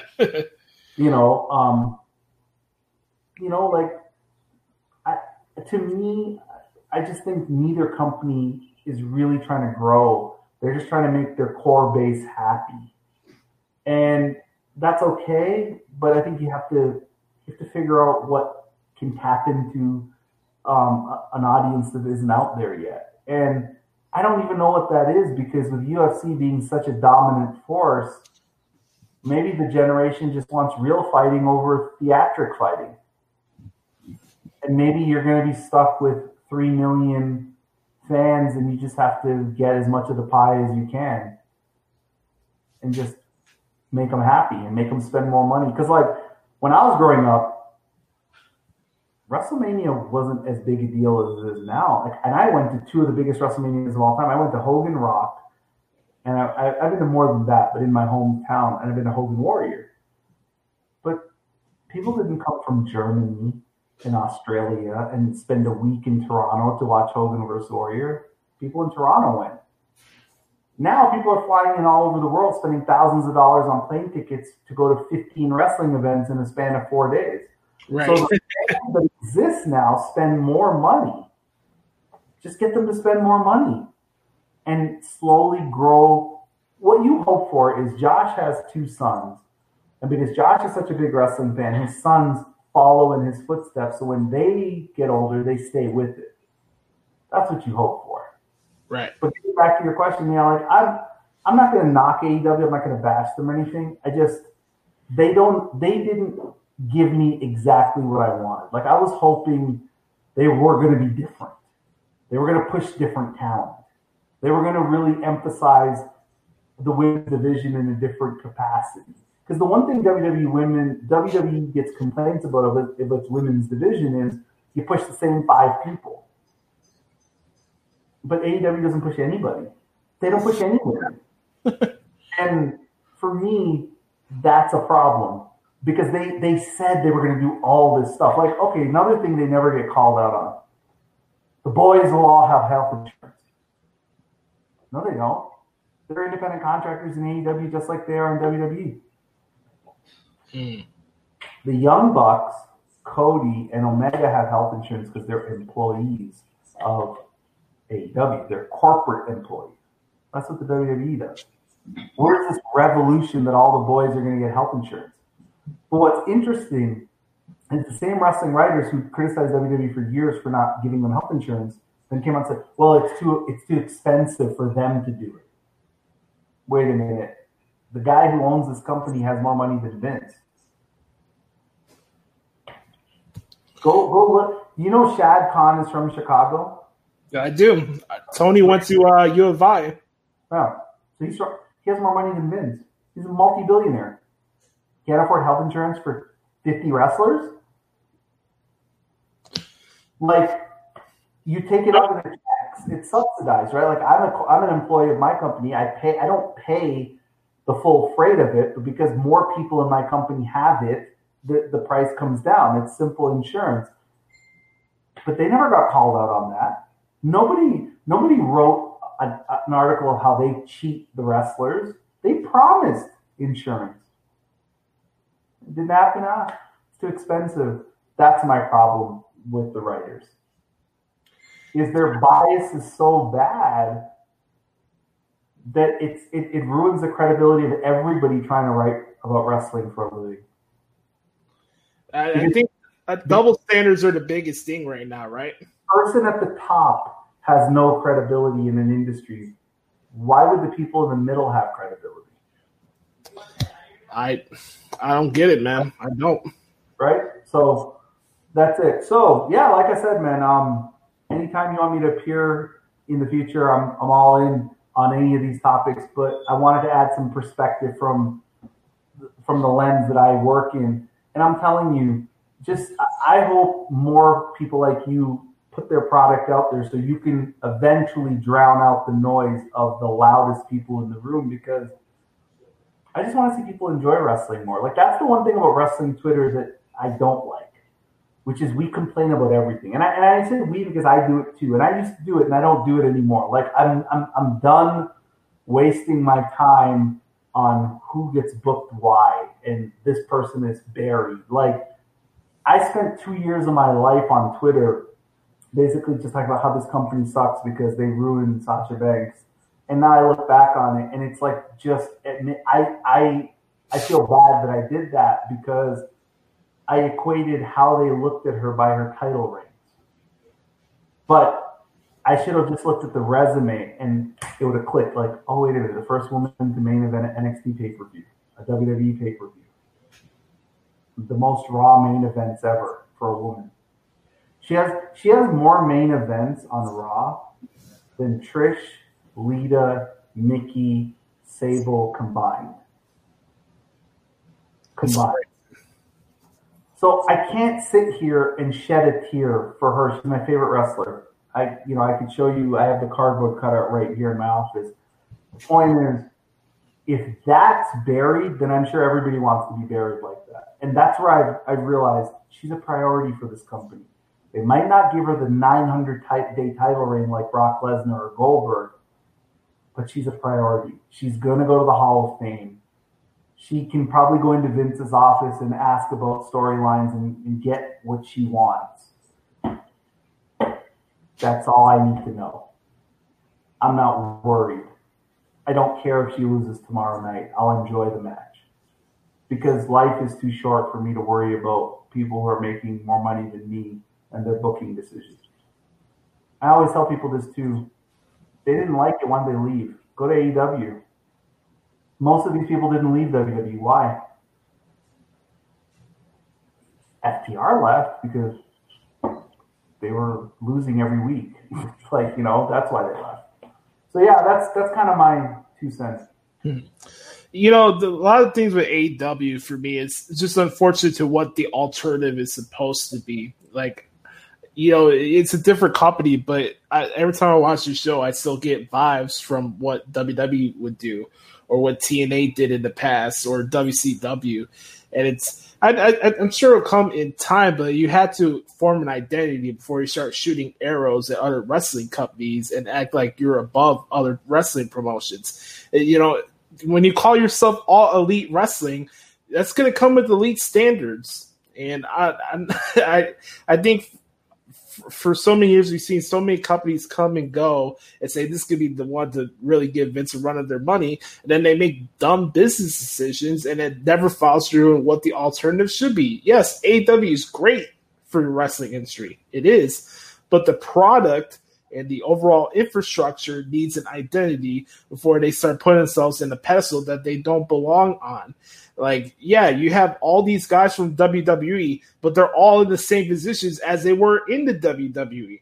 Jon Moxley is the current AEW World Champion, but Cody Rhodes gets more of a highlighted push as the TNT Champion than Jon Moxley does. Kind of similar when Jon Moxley was the WWE Champion a few years ago. Go back and watch the Money in the Bank when he won the title in Vegas, Ambrose. Look at the crowd then. Are somebody going to tell me he's a bigger star today than he was then? Didn't Meltzer say that Moxley is more mainstream than any of the WWE champions right now? I think the quote was, they know who the AEW champion is. They don't know who the WWE champion is. They don't know that it's Braun Strowman or they don't know it's Drew McIntyre. And I guess the way he came up with that is because on TNT basketball broadcasts, they advertise, okay, he's the champ. But here's the thing, though. I was watching Skip and Shannon, and before one of their segments, they talked about how, Bayley is facing Nikki Cross, and a lot of people think Bayley's going to lose the title. Like, they read the promo. Well, Fox Thursday does way more numbers than the NBA on Thursday. They would read about who's appearing on SmackDown the next day. So you're telling me that football, which draws 10 times the ratings of the NBA, if they say Braun is the champion on an NFL broadcast, the people don't know? Look, the person you mentioned, he has a point of view because he is specific. He has a hand. He wants the other place to do better. So he's going to say what he's going to say. He wants access. He's a writer. He's a journalist. Journalist wants access, right? That's what. If you look at Adrian Wojnarowski, who the Woj bomb in the NBA, what does he have? He has access. You think you can break stories like that without doing favors for people? Like, it's a two-way street. So my point is, I don't think Moxley, now is anywhere near what he was 3 years ago as a popular. I went to a house show here in where I live. He was the main event against Baron Corbin. No, not Corbin. Yeah, Corbin. When he came out, my ears exploded. That's how hot he was. Like, he was ridiculous. I was like, and I was at WrestleMania when he fought Lesnar, and I thought he should have won that match because he was so damn over. Me too.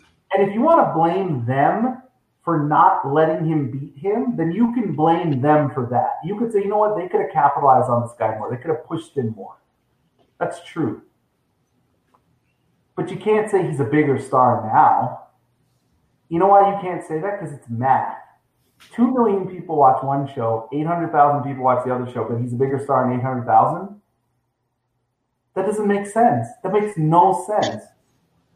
It's like telling me if LeBron played in Germany, he's a bigger star because a percentage of people in Germany are watching it and they present him more, so he's a bigger star. He's never going to be a bigger star than he is in the NBA, and that's the same thing. Nobody leaves WWE and becomes a bigger star, maybe other than Cody Rhodes. Yeah, I would say Cody has become a bigger star. That's for sure. I can't deny that. He has more buzz and stuff. But are Gallows and Anderson bigger stars because they're on Impact that gets 100,000 viewers? Like, they're used better. They're happier in their creative output. But to say they're bigger stars, no, that doesn't make sense. It's like you can have creative success, but it doesn't mean you're a bigger success mainstream-wise. And it's one of the reasons why when my favorite wrestler is Sasha Banks, when she went on her sabbatical, everybody thought, oh, she's going to go to AEW. She's going to go to AEW. I was like, I never saw that, because somebody who is who has connections to famous people because of her lineage would probably talk to them and say, you think I could become a bigger star there? And they're like, no, because this one program gets X number of viewers and the program you're on is on Fox. So I just think it's simple. Like if you leave because you're not happy creatively, okay, I get that. But this notion that these guys are bigger stars is funny. It's laughable because nobody in the TV industry believes that. Nobody believes that MJF is bigger than Roman Reigns. No. No matter which writer writes that. Roman Reigns was in a Fast and Furious movie. We can't twist opinions and facts. Yeah, like notice. If you think a product is better, that's your opinion. I'm not going to knock it. That's fine. But to say that they're bigger stars because you like them and they're being pushed better, that's not true. No. Like I said, as a Sasha Banks fan, and I know she's never had a world title reign longer than 27 days, I still never wanted to see her go to AEW. Because I thought it's a big fish in a small pond. Who's she wrestling? Like, wrestling is a dance. It takes two people, not one. She gonna go wrestle? Is she gonna go wrestle, a broom every week? And is that gonna appeal to me? Like, no, I want to see her. Even if she loses to Becky, I want to see her wrestle Becky because I think Becky's great and I think she's great. She loses to Asuka, okay, but it's Asuka. Like, that's the match I want to see. I don't want to see her wrestle Britt Baker. Britt Baker's okay, but I want to see her wrestle I want to see her wrestle Io Shirai. So, to me, the wins and losses don't matter. I want to see my favorite wrestler in the best matches she can have. Mm-hmm. And that can only happen in the WWE. I think we could get a deeper appreciation for the product overall once we start evaluating and analyzing the actual product as opposed to what's going on behind the scenes or the other stuff we were talking about earlier. Sooner or later, we got to get to the point of actually trying to enjoy it as fans and analyze it for what the product is as opposed to what we think the booking should be, what the win-loss records are, all this ancillary BS that has really nothing to do with overall. At the end of the day, pro wrestling, sports entertainment, whatever you want to call it, is entertainment. And the entertainment is the most important thing, not what somebody on a Twitter thread says, You love, CM Punk's your favorite wrestler, right? Right. Okay. So I thought CM Punk had one of the great wrestling years of all time in 2013 when he wrestled a classic with The Taker. He wrestled a classic with Lesnar. And he had that great feud where he was going to feud, I think it was him and Daniel Bryan against the Wyatts. Right. He lost all those feuds. He loved them all. Like I said, Sasha Banks is my favorite wrestler. My 3 favorite Sasha Banks matches, she didn't win any of them. Bayley, Brooklyn, Becky, Hell in a Cell, Bayley, Respect, the Iron Woman match. Those are my 3 favorite Sasha Banks matches. She lost all of them. But the matches were great. I just looked at it as, this is what I want out of wrestling. It's not sports. Like, I don't watch a Raptors game and say, that was a great game, but they lost. No, I'm pissed. Right. I'm mad. Like, I'll tell you the game 5 last year, NBA Finals. We were losing the whole game as the game Durant returned before he got injured again. The Warriors were winning the whole game. The Kawhi made this ridiculous run. He's like 15 points in a row. I was like, oh, here's titles coming to Toronto. Warriors kind of gutted it out, hit the three. I think Andre Iguodala hit the three at the end to win the game. It was a great game. It was the best game of the series. My team lost. I hated it. I thought it sucked because my team didn't win. I can't look at wrestling that way because it's not real in a real competition. It's real physically. But the outcome is determined before they ever step through the curtain. So I have to wait for the other shoe to drop. That's how I've looked at wrestling. I agree with you. I think if we just look at wrestling for what it is, it's a television show where the climax happens in the ring and you appreciate what they do for the athletics of it. Like, I love I think I was telling, I can't remember if I was telling this. It might have been my wife. You were telling me before we got on the air about the Untold, the Bailey Sasha. I said, don't tell me, I'll watch it on my own. I watched that match live in 2015. And I'm as big a Sasha Banks fan as you're a fan. And I was like, if she loses, I'm going to be mad. Bailey better. I was like, the story tells me Bailey better win this match. I didn't want Sasha to win at all. She's my favorite wrestler. I didn't want her to win because she was the ultimate bad guy and Bailey was the ultimate good girl, good woman. Mm-hmm. And I'm like, Bailey's got to win this. Bailey's got to finally get the brass ring. And when she gets it, I'm going to cheer for her. Sasha's my girl. But I wanted Bailey to win because the story made sense. And so I agree. Sometimes WWE gets in its own way of trying to outsmart the room, as they say in the industry. They try to do things to be counter what the right decision is. Like when Lesnar beat Reigns at the WrestleMania. I didn't get that. That was like, let's swerve everybody. Not the WrestleMania you covered in San Francisco. I'm talking about the other one in New Orleans. I was there for that one too. So that to me was, we're trying to outthink the room. Why? Mm-hmm.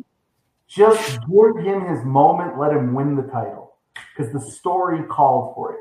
And sometimes I do feel like WWE gets too caught up in every dirt sheet says we're going to do this, so we'll do this to be different. They shouldn't do that. They should stick to what their story says because as fans, you're trying to please us. Don't worry about if they say that's the story, then give us what you think, what we think the ending should be. Like when everybody thought the Fiend was going to win in the cage and he lost, that's why the crowd turned because it's like, why are you being difficult? Just give us what we need. Like I was at Chicago Money in the Bank 2011. It's one of the greatest wrestling experiences of my life. Punk lost, I'd have been pissed. Because I'm like, you signed him to a new contract. This is the story now. He's got to win. Don't give me this, everybody loses in their hometown crap. He's got to win. Because that's what I want out of wrestling. I want to go home happy. The story made sense. I don't overthink it. Boom. And so that's my only critique of WWE sometimes, is they overthink things. I agree on that. When it comes to those type of things, like outsmart a room or trying to outwork the dirt sheets, if anything, you should double down on those things because at the end of the day, you dictate your product, nobody else. I mean, obviously, stockholders obviously is a totally different thing, but let's talk about content-wise, you should double down on those type of things. But last thing before we head out here, it's been a really fun conversation with King. I'm really glad that we did this today. We're going to talk about a man that I look up to, a guy wearing the T-shirt right now. Outside CM Punk, this is probably my biggest life influence. His name is Christopher Wallace. You can call him Frank White. You can call him Biggie Smalls. You can also call him Notorious B.I.G. Either way, Biggie, my role model.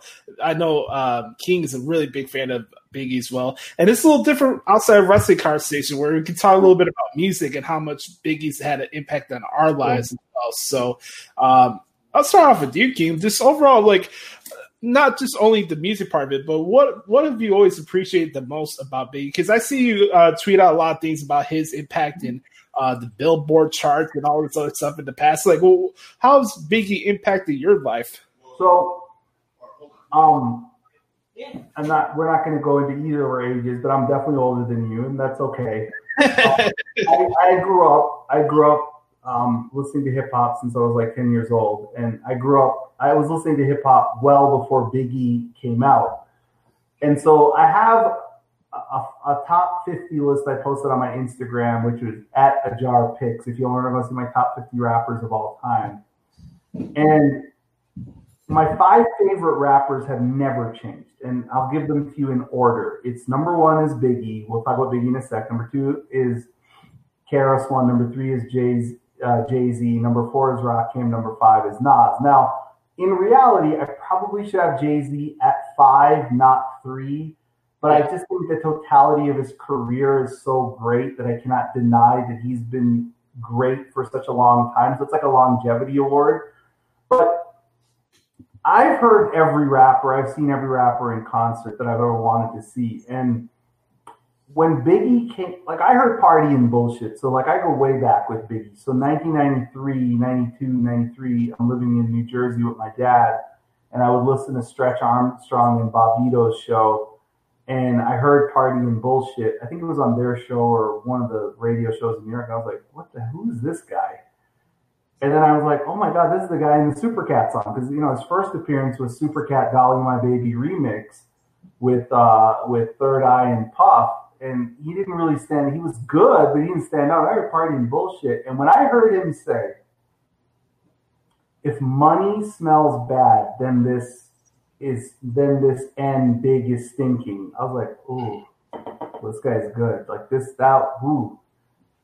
And then I would listen to Party and Bullshit over and over and over again. And then it was on the Who's the Man soundtrack. And that was just like my favorite song of that time. That and Eric Sermon's Hitting Switches were my 2 favorite songs. And I remember just like, man, this guy's incredible. Like, when's he coming out with an album? So he didn't come out with an album for a year and a half later. And when I heard Dreams of Fucking an R&B Bitch, the song's called Just Plain. And we said, Jasmine guys, fly Mariah Carey's kind of scary. Wait a minute, what about my honey Mary? But when he said, I'd rather fuck RuPaul before I fuck one of them ugly ass escape bitches, I was like, oh, this guy's ridiculous. And then I heard Unbelievable, because I heard Unbelievable before I heard Juicy. And it was over a DJ Premier song. I was like, this guy is crazy. The way he paints pictures he's like Slick Rick, but he's like a modern version of Slick Rick. He's just unbelievable. So he was like one of my favorite rappers in 1994. Like it was him or Nas or Buckshot. There's a bunch of them. When I knew Biggie was the best rapper ever was when I heard Kick in the Door. At that point, Biggie was one of my favorite rappers of all time already. Even with only one album and the Junior Off album, he was one of my favorites. When I heard Kick in the Door, I was like, fuck it, this guy's the best ever. And sadly, he died 4 weeks later. But when I heard Kick in the Door, I was like, oh, fuck, this guy's the best. Like he said, your rain on the top was short like leprechauns as I crushed so-called Willie's thugs and rapper dons. And he's dissing Nas in that. Get in the ass, quick, fast, like Ramadan. It's the rap phenomenon, dun, dun. And then he said, I dropped unexpectedly like bird shit. I was like, whoa, this guy's insane. And then he dies, and then and Life After Death comes out 2 weeks later. He dies March 9. Life After Death comes out March 25th, I believe. And I heard some of the stuff he was talking about. I was like, this guy, it's literally like Francis Ford Coppola or Martin Scorsese has a camera and they're writing raps and their pictures are coming into like this 3D screen for me. And so stuff like Sky's the Limit and stuff like on the Life After Death is probably my second or third favorite hip hop album of all time, but it's the best double hip hop album ever. I know a lot of Tupac fans think it's All Eyes on Me, but I think it's Life After Death. And the stuff he was talking about, it was like he evolved himself. Like he was great on Ready to Die, but then on Life After Death, he kind of got mature and his beats had more polish to them, but he was still the best rapper. It was like, this guy's just, I've never heard anything like this guy. The way he put his words together, like if there's a song with the Locks called Last Day, he goes, he's using words like asinine, and he was using these big words, but they didn't sound that complicated. He just made it sound so effortless. Like, I always tell people, I think Biggie was just the package. Like, he had like, if you have a box, a checklist of MC, you say, okay, this MC can do this. Biggie just checked every box. Right. And what's great about Biggie, why I thought Biggie was just amazing, is he made you believe he was a sex symbol. Like, guys who look like Biggie were not seen as sex symbols. But he had Little Kim, and I had Little Kim's poster on my wall. He had Faith, and I had Faith's poster on my wall. He had Charlie Baltimore, and I thought she was beautiful. And he had all of them. Biggie didn't look like Tupac. Look, Tupac is a good-looking man, okay? Like, I mean that in the camera, no sense. Tupac had everything. Like, he was cut. He dressed in Versace. So I see why Tupac's a sex symbol. But Biggie also is a sex symbol. That tells me how great Biggie was. So, yeah, like, as a rapper, his music always I just love him as an MC. Like, I just thought the way he puts his words together, the way he flows, what he talked about. Like, he made a song, Me and My Bitch, which anybody else comes out with a song that title, you're like, this guy's offensive. It's Alicia Keys' favorite song of all time, Alicia Keys, right? So that's how great he was, like, Me and My Bitch. But women weren't offended by it. They were drawn to it. Like, they believed, yeah, I get it. Like, if you piss me off, I'm going to take your toothbrush and clean my toilet. Like, the way he painted pictures, he's like unlike any other MC ever. And I am, like I said, he is my favorite rapper of all time. And I also would argue with anybody, I think he's the best rapper of all time, best MC of all time. Because I think for what he did, remember, his career was 5 years, 1992 to 1997. What he did in 5 years is remarkable. It's remarkable. King, like, it's crazy to look back at this now, because when Big died, I was 3 years old. So I was born in 94. Every time, like, almost turning 3, right? So Big dies in 97, and think about it now, 23 years later, it's like, why would a guy who literally got his start, his first album came out a couple months after you were born, why is he this much of an influence on you? Well, the first music video I ever watched as a kid was Sky's the Limit. They replayed it a lot on MTV back in the day, especially that music video. And just doing research and listening to his music over the years, I think what Biggie represented is a lot of things that I implore in myself as a person every day, and understanding the art of hustling and making your life in your own terms, because there's aspects of life that are out of your control. You got to make the best out of whatever situation comes in front of you. And going back to what I said earlier about Punk, Biggie's another person that thrives on proving people wrong and getting his paper and doing the thing on his own terms, but also rooted in being a good person.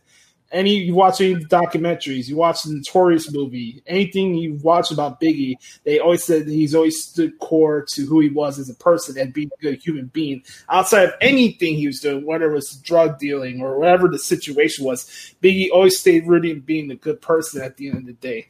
And I was like, if there's somebody I wanted to model myself after, it'd be Biggie. It had nothing to do with being the bigger guy or anything like that. But also from a musician point of view, I've never heard a rapper literally fit well their flow with music as I have with Biggie. It doesn't matter what song it was. I don't know any rapper. Maybe, yeah, Pac was a great poet and told great stories. But from a musicianship point of view, maybe Jay-Z, Nas, there's other artists I can mention right now, but Biggie, to me, from an instrumental point of view, his voice is better than anybody I ever heard in my entire life. and still was able to tell you those stories as good as Pac or even better at times. And for me, Biggie represented what I always wanted to be. I'm not afraid of hustling. I'm not afraid of handling things on my own terms. Also being a positive person. And when I heard the line, "The sky's the limit, only make moves when your heart's in it," that's my favorite line. And then it goes, "Live the phrase, sky's the limit, motherfuckers. I'll see you chunks on top." That song right there is my all-time favorite song. And Biggie, honestly, represents everything that I wanted to be in a person. So that's how he influenced me. Okay, so you said something about Pac, and you said something about Hov, and you said something about Nas. So to me, Tupac, I think, is the most influential rapper of all time. I think Tupac's the most influential rapper. That doesn't mean he's the best rapper. I'm saying he's the most influential rapper. I think that Jay-Z has had the best rap career. And I think Nas might be the single most gifted writer of all time. But I think Biggie is the best. And here's why I say he's the best. And I'm going to tell you this story. And this story, you're not going to get this story anywhere else because I was there. 1994, I'm in Toronto, concert hall. I went to a Common, it's from your hometown, he's from Chicago, and the Beatnuts concert. So I'm in high school. People can figure out my age by that. I'm not going to tell you what it is. And so I'm at the concert, and I'm in a section near the VIP. And Common and the Beatnuts are there smoking, and they're getting ready to go on stage. And the DJ plays "Who Shot You?" Okay. And I have never seen other rappers go so crazy for another rapper who is their contemporary song. They went up to the DJ and they're like, "Play that shit again." They played it again. They heard it again. They went back to the DJ to play that shit again. And I could read lips, and they're like, "This guy's the fucking best." Like, you gotta understand, Common is one of the best rappers of all time. Common Sense is one of the best rappers of all time. He's one of my favorites. I'm a huge Common fan. When he's like, if you watch the A&E documentary, I showed this clip to my wife. When "Who Shot You" came out, Nas said, "I wanted to retire." He said, "Fuck, I can't make that song." Jay-Z tells the great story. Jay-Z's like, I get in my friend's car. He puts the cassette in of "Who Shot You." He looks at me and says, "You got a long way to go before you get to that level." So I think my single favorite Biggie song of all time is "Who Shot You?" But the stuff he was saying on that song over that beat, I've never heard anybody spaz on a beat like that in my life. Like, he said, "Who shot you? Separate the weak from the obsa. Leap hard to creep in Brooklyn streets. Call the bickering beef. I can hear sweat trickling down your cheek. Your heartbeat sounds like Sasquatch feet." Now think about that. Sasquatch, which is Bigfoot's feet. Your heartbeat sounds like Sasquatch feet, thundering, shaking the concrete. And the shit stops. Well, the plot, neighbors call the cops because they heard mad shots. Quarters, electrical tape around your daughter. Old school, new school, that's the Tupac diss. Need to learn though. I burn, baby, burn like disco inferno. Burn slow like blunts with yayo. Peel more skins than Idaho potatoes. I never heard shit like that in my life. So I always tell people, like, you think you're a great rapper, and you listen to "Who Shot You?" And to me, that is the measuring stick. Like, that's what Jay-Z is. So Jay-Z and Nas are two of my 5 favorite rappers of all time, and I think they're 2 of the best ever. And they're telling you when they heard that song, they didn't know what to do. That's how good that song was. That's Jay-Z. That's Nas. That ain't the guy on the corner trying to rap. That's 2 of the best ever. And when they tell you that this song was so good that they were like, "Oh shit, what do I do?" That should tell you how great Biggie was. The game is from the West Coast. And he grew up on Snoop and Dre and all that stuff. Who games is Biggie's best rapper? Because Biggie was so great that people on the West Coast love Biggie. But the Tupac beef kind of got in the way of that. Yeah. And look, man, I think the thing that hurt me, Biggie's death hurt me. Another story. I was with my little sister. What up, Priya? And she owns her own magazine. And now, but we were a kid. I took her to the record store. And we were playing a bunch of Biggie songs. I didn't get why the day after he died. And back then, news didn't travel the way it does now, right? Like, oh, Biggie got shot. You know, like when Nipsey Hussle died, you knew about it like that because it's all on Twitter, right? So Sunday morning, he died on a Saturday night. I go to the record store. I didn't know anything. Nobody tells me anything. I go back home. I check my answering machine. Back when we had the tapes and you had to press the button. Right. Yo, your boy got shot. What? Yo, Biggie's dead. What? Biggie Smalls? What do you mean he's dead? He got shot in L.A. Call people. They're like, yeah, he died in L.A. He's dead. I didn't know he died. I didn't know until I got back home the Sunday afternoon. That shit hurt. Because I'm like, fuck, I just heard kicking the door. This guy's going to be the best. He's the best ever. Mm. I just heard Somebody's Gotta Die, the first verse I got on a mixtape. It's like, I want to hear this album. I want to hear this guy make 10 albums. So I was mad. It hurt. Because you know why it hurt? Because it didn't have to happen. He didn't have to go to L.A. and he could have stayed his ass in New York and he could have lived. And it's sad for me that Tupac and Biggie were taken. Like, Tupac died because he had some beef with, you know, the gang stuff in Vegas. Biggie died because people think Biggie had something to do with Pac's death, and that's what bothered me. Like, Biggie was, like you said, he's a nice guy. He couldn't drive. People don't know this about Biggie. He couldn't drive. He had a fear of driving. Me too. Well, maybe there's a reason you can relate to certain people, right? Biggie has a fear of driving. So he always buy his crew nice cars because he couldn't drive them, but he would buy them for them so he could drive them around in them. But even go back and watch the Notorious movie. He never drove. You never saw him drive because he couldn't drive.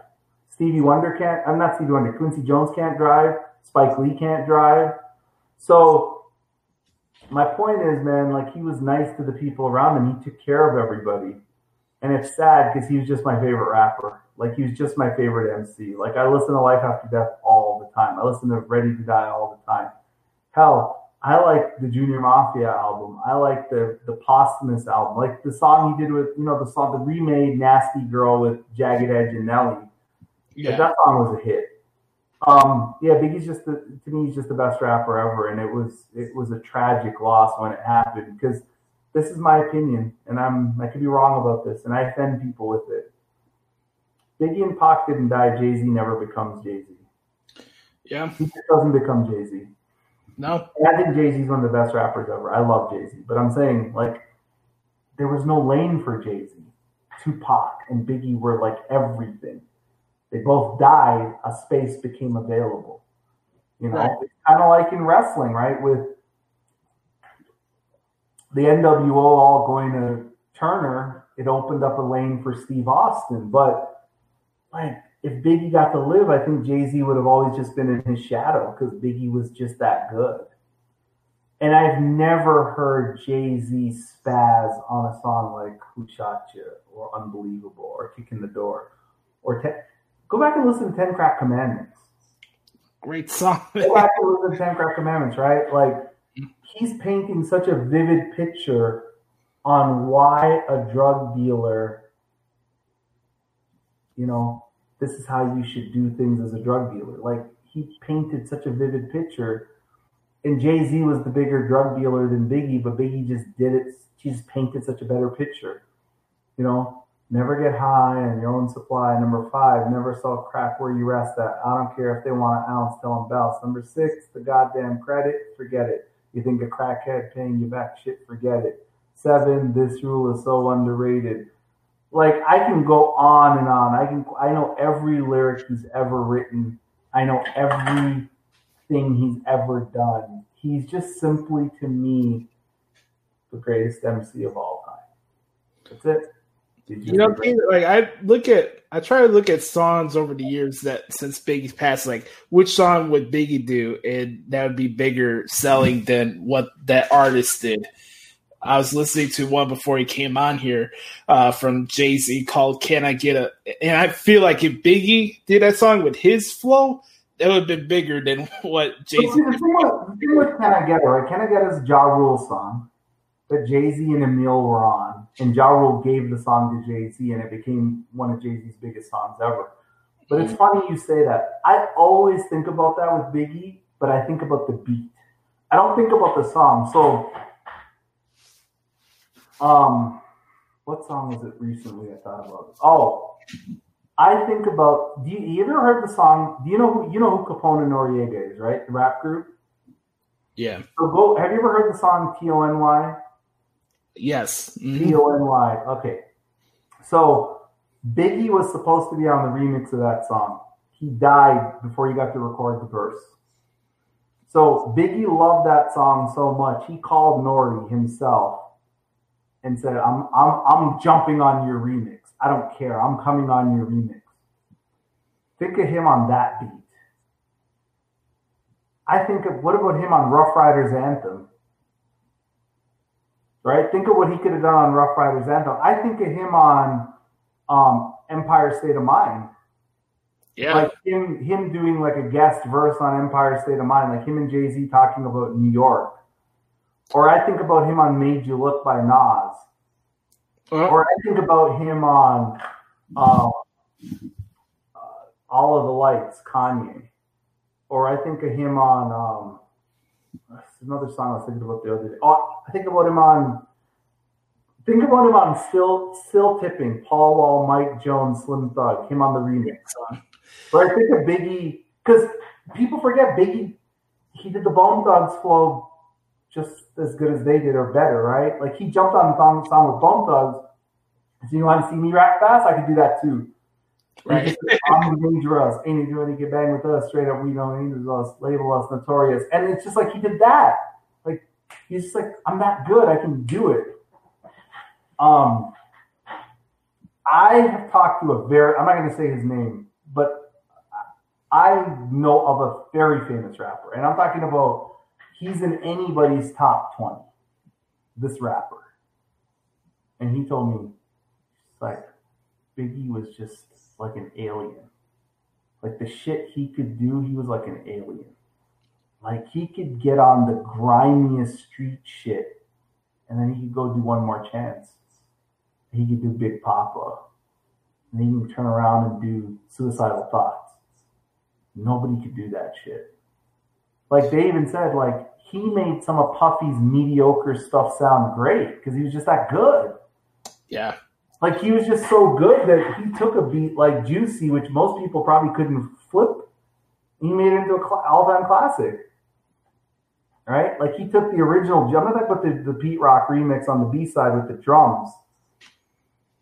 You know, like a song like Big Papa, the beat isn't anything like out of this world. It's an Isley Brothers loop, but he just made it his own.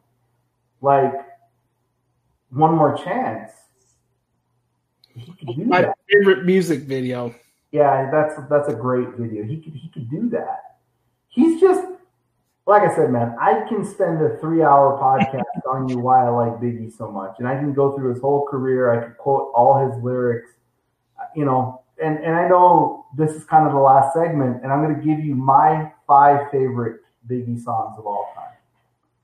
Number 1, I already said, is Who Shot You.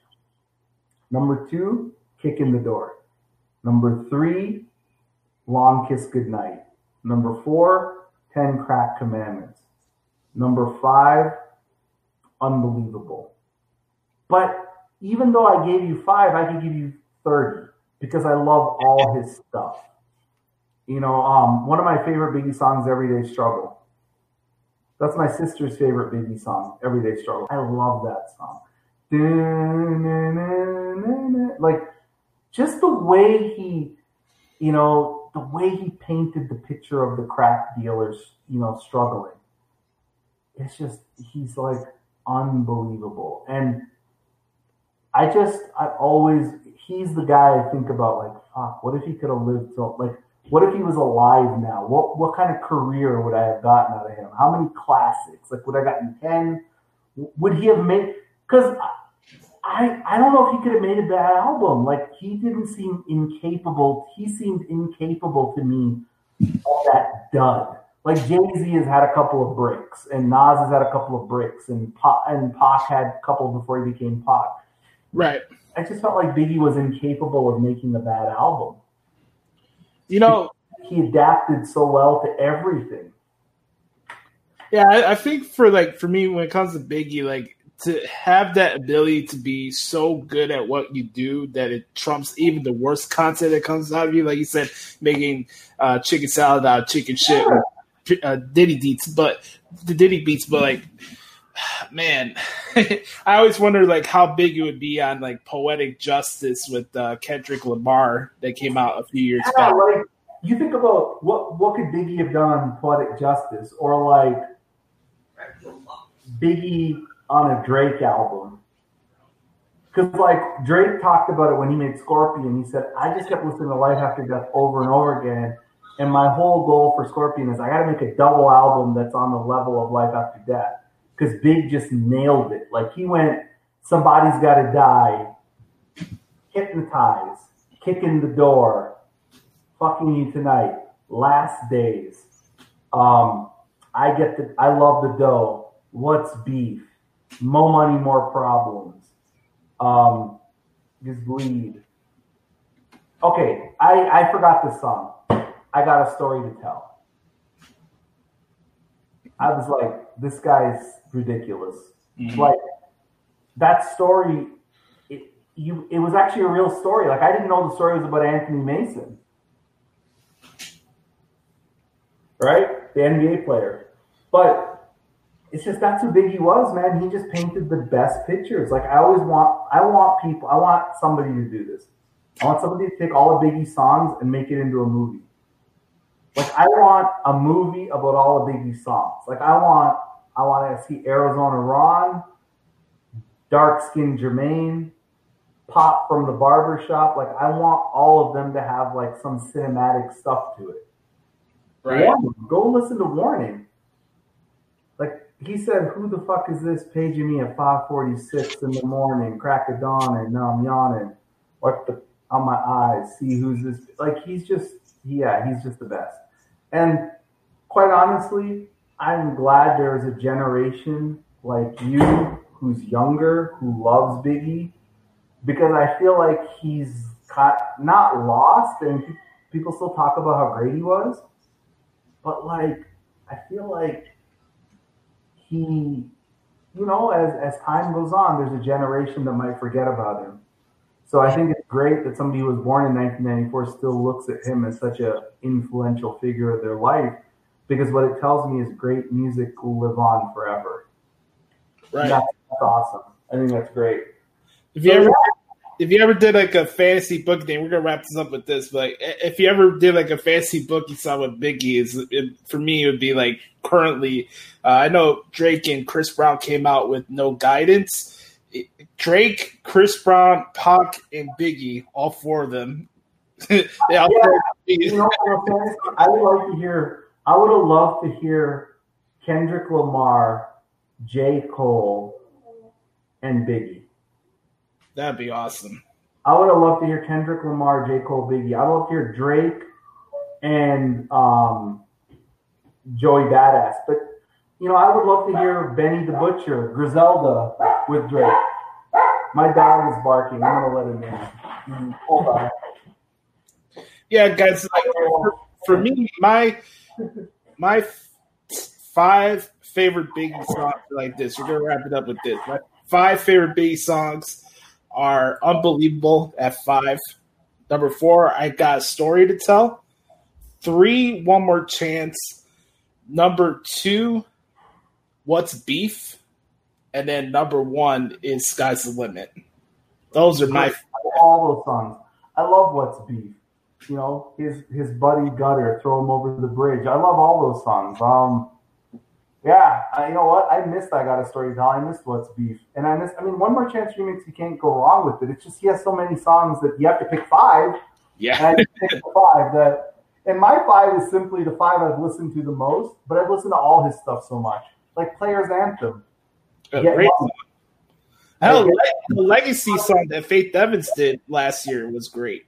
But go listen to the Junior Mafia album, Conspiracy, song Oh My Lord, with him and Cleft. He killed it. Realms of Junior Mafia. Killed it. One of the all-time great cameos he did on Flavor in Your Remix. You know? He said, don't be mad, UPS is hiring.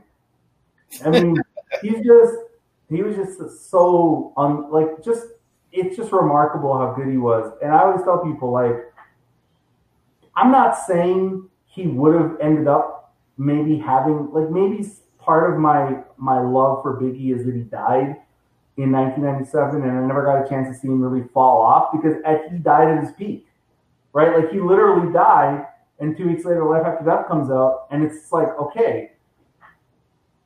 But I don't know if he could have made a bad song. He always was good on everything he did. Like, I never heard a lyric from Biggie, I'm like, oh, that sucks. Like, every lyric he had, I liked. Maybe the beat I didn't like, but every lyric I heard from him, I loved. Go YouTube this. Maybe you already have. Have you ever heard his song about Pepsi? Okay. Yeah. So you heard a song about Pepsi. Why is Pepsi not using that in the campaign? I have no idea. All right.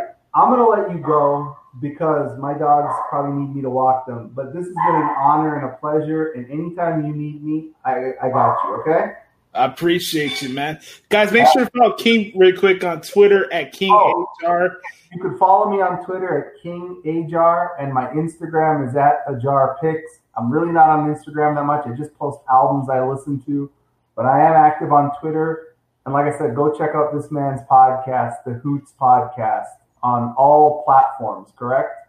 Yes, sir. I appreciate it. Thank you for the conversation. Keep in touch. Will do, man. All right, folks. That was King Ajar, great friend of the show. And with that note, we're going to wrap it up. I want to thank you guys so much for checking out this special episode of the Hoots Podcast. Will be available next Saturday, the day before Payback. And thank you guys for the support. Make sure to subscribe, leave a review on Apple Podcasts and Google Play. Enjoy the rest of your weekend, and we'll talk to you later. Peace.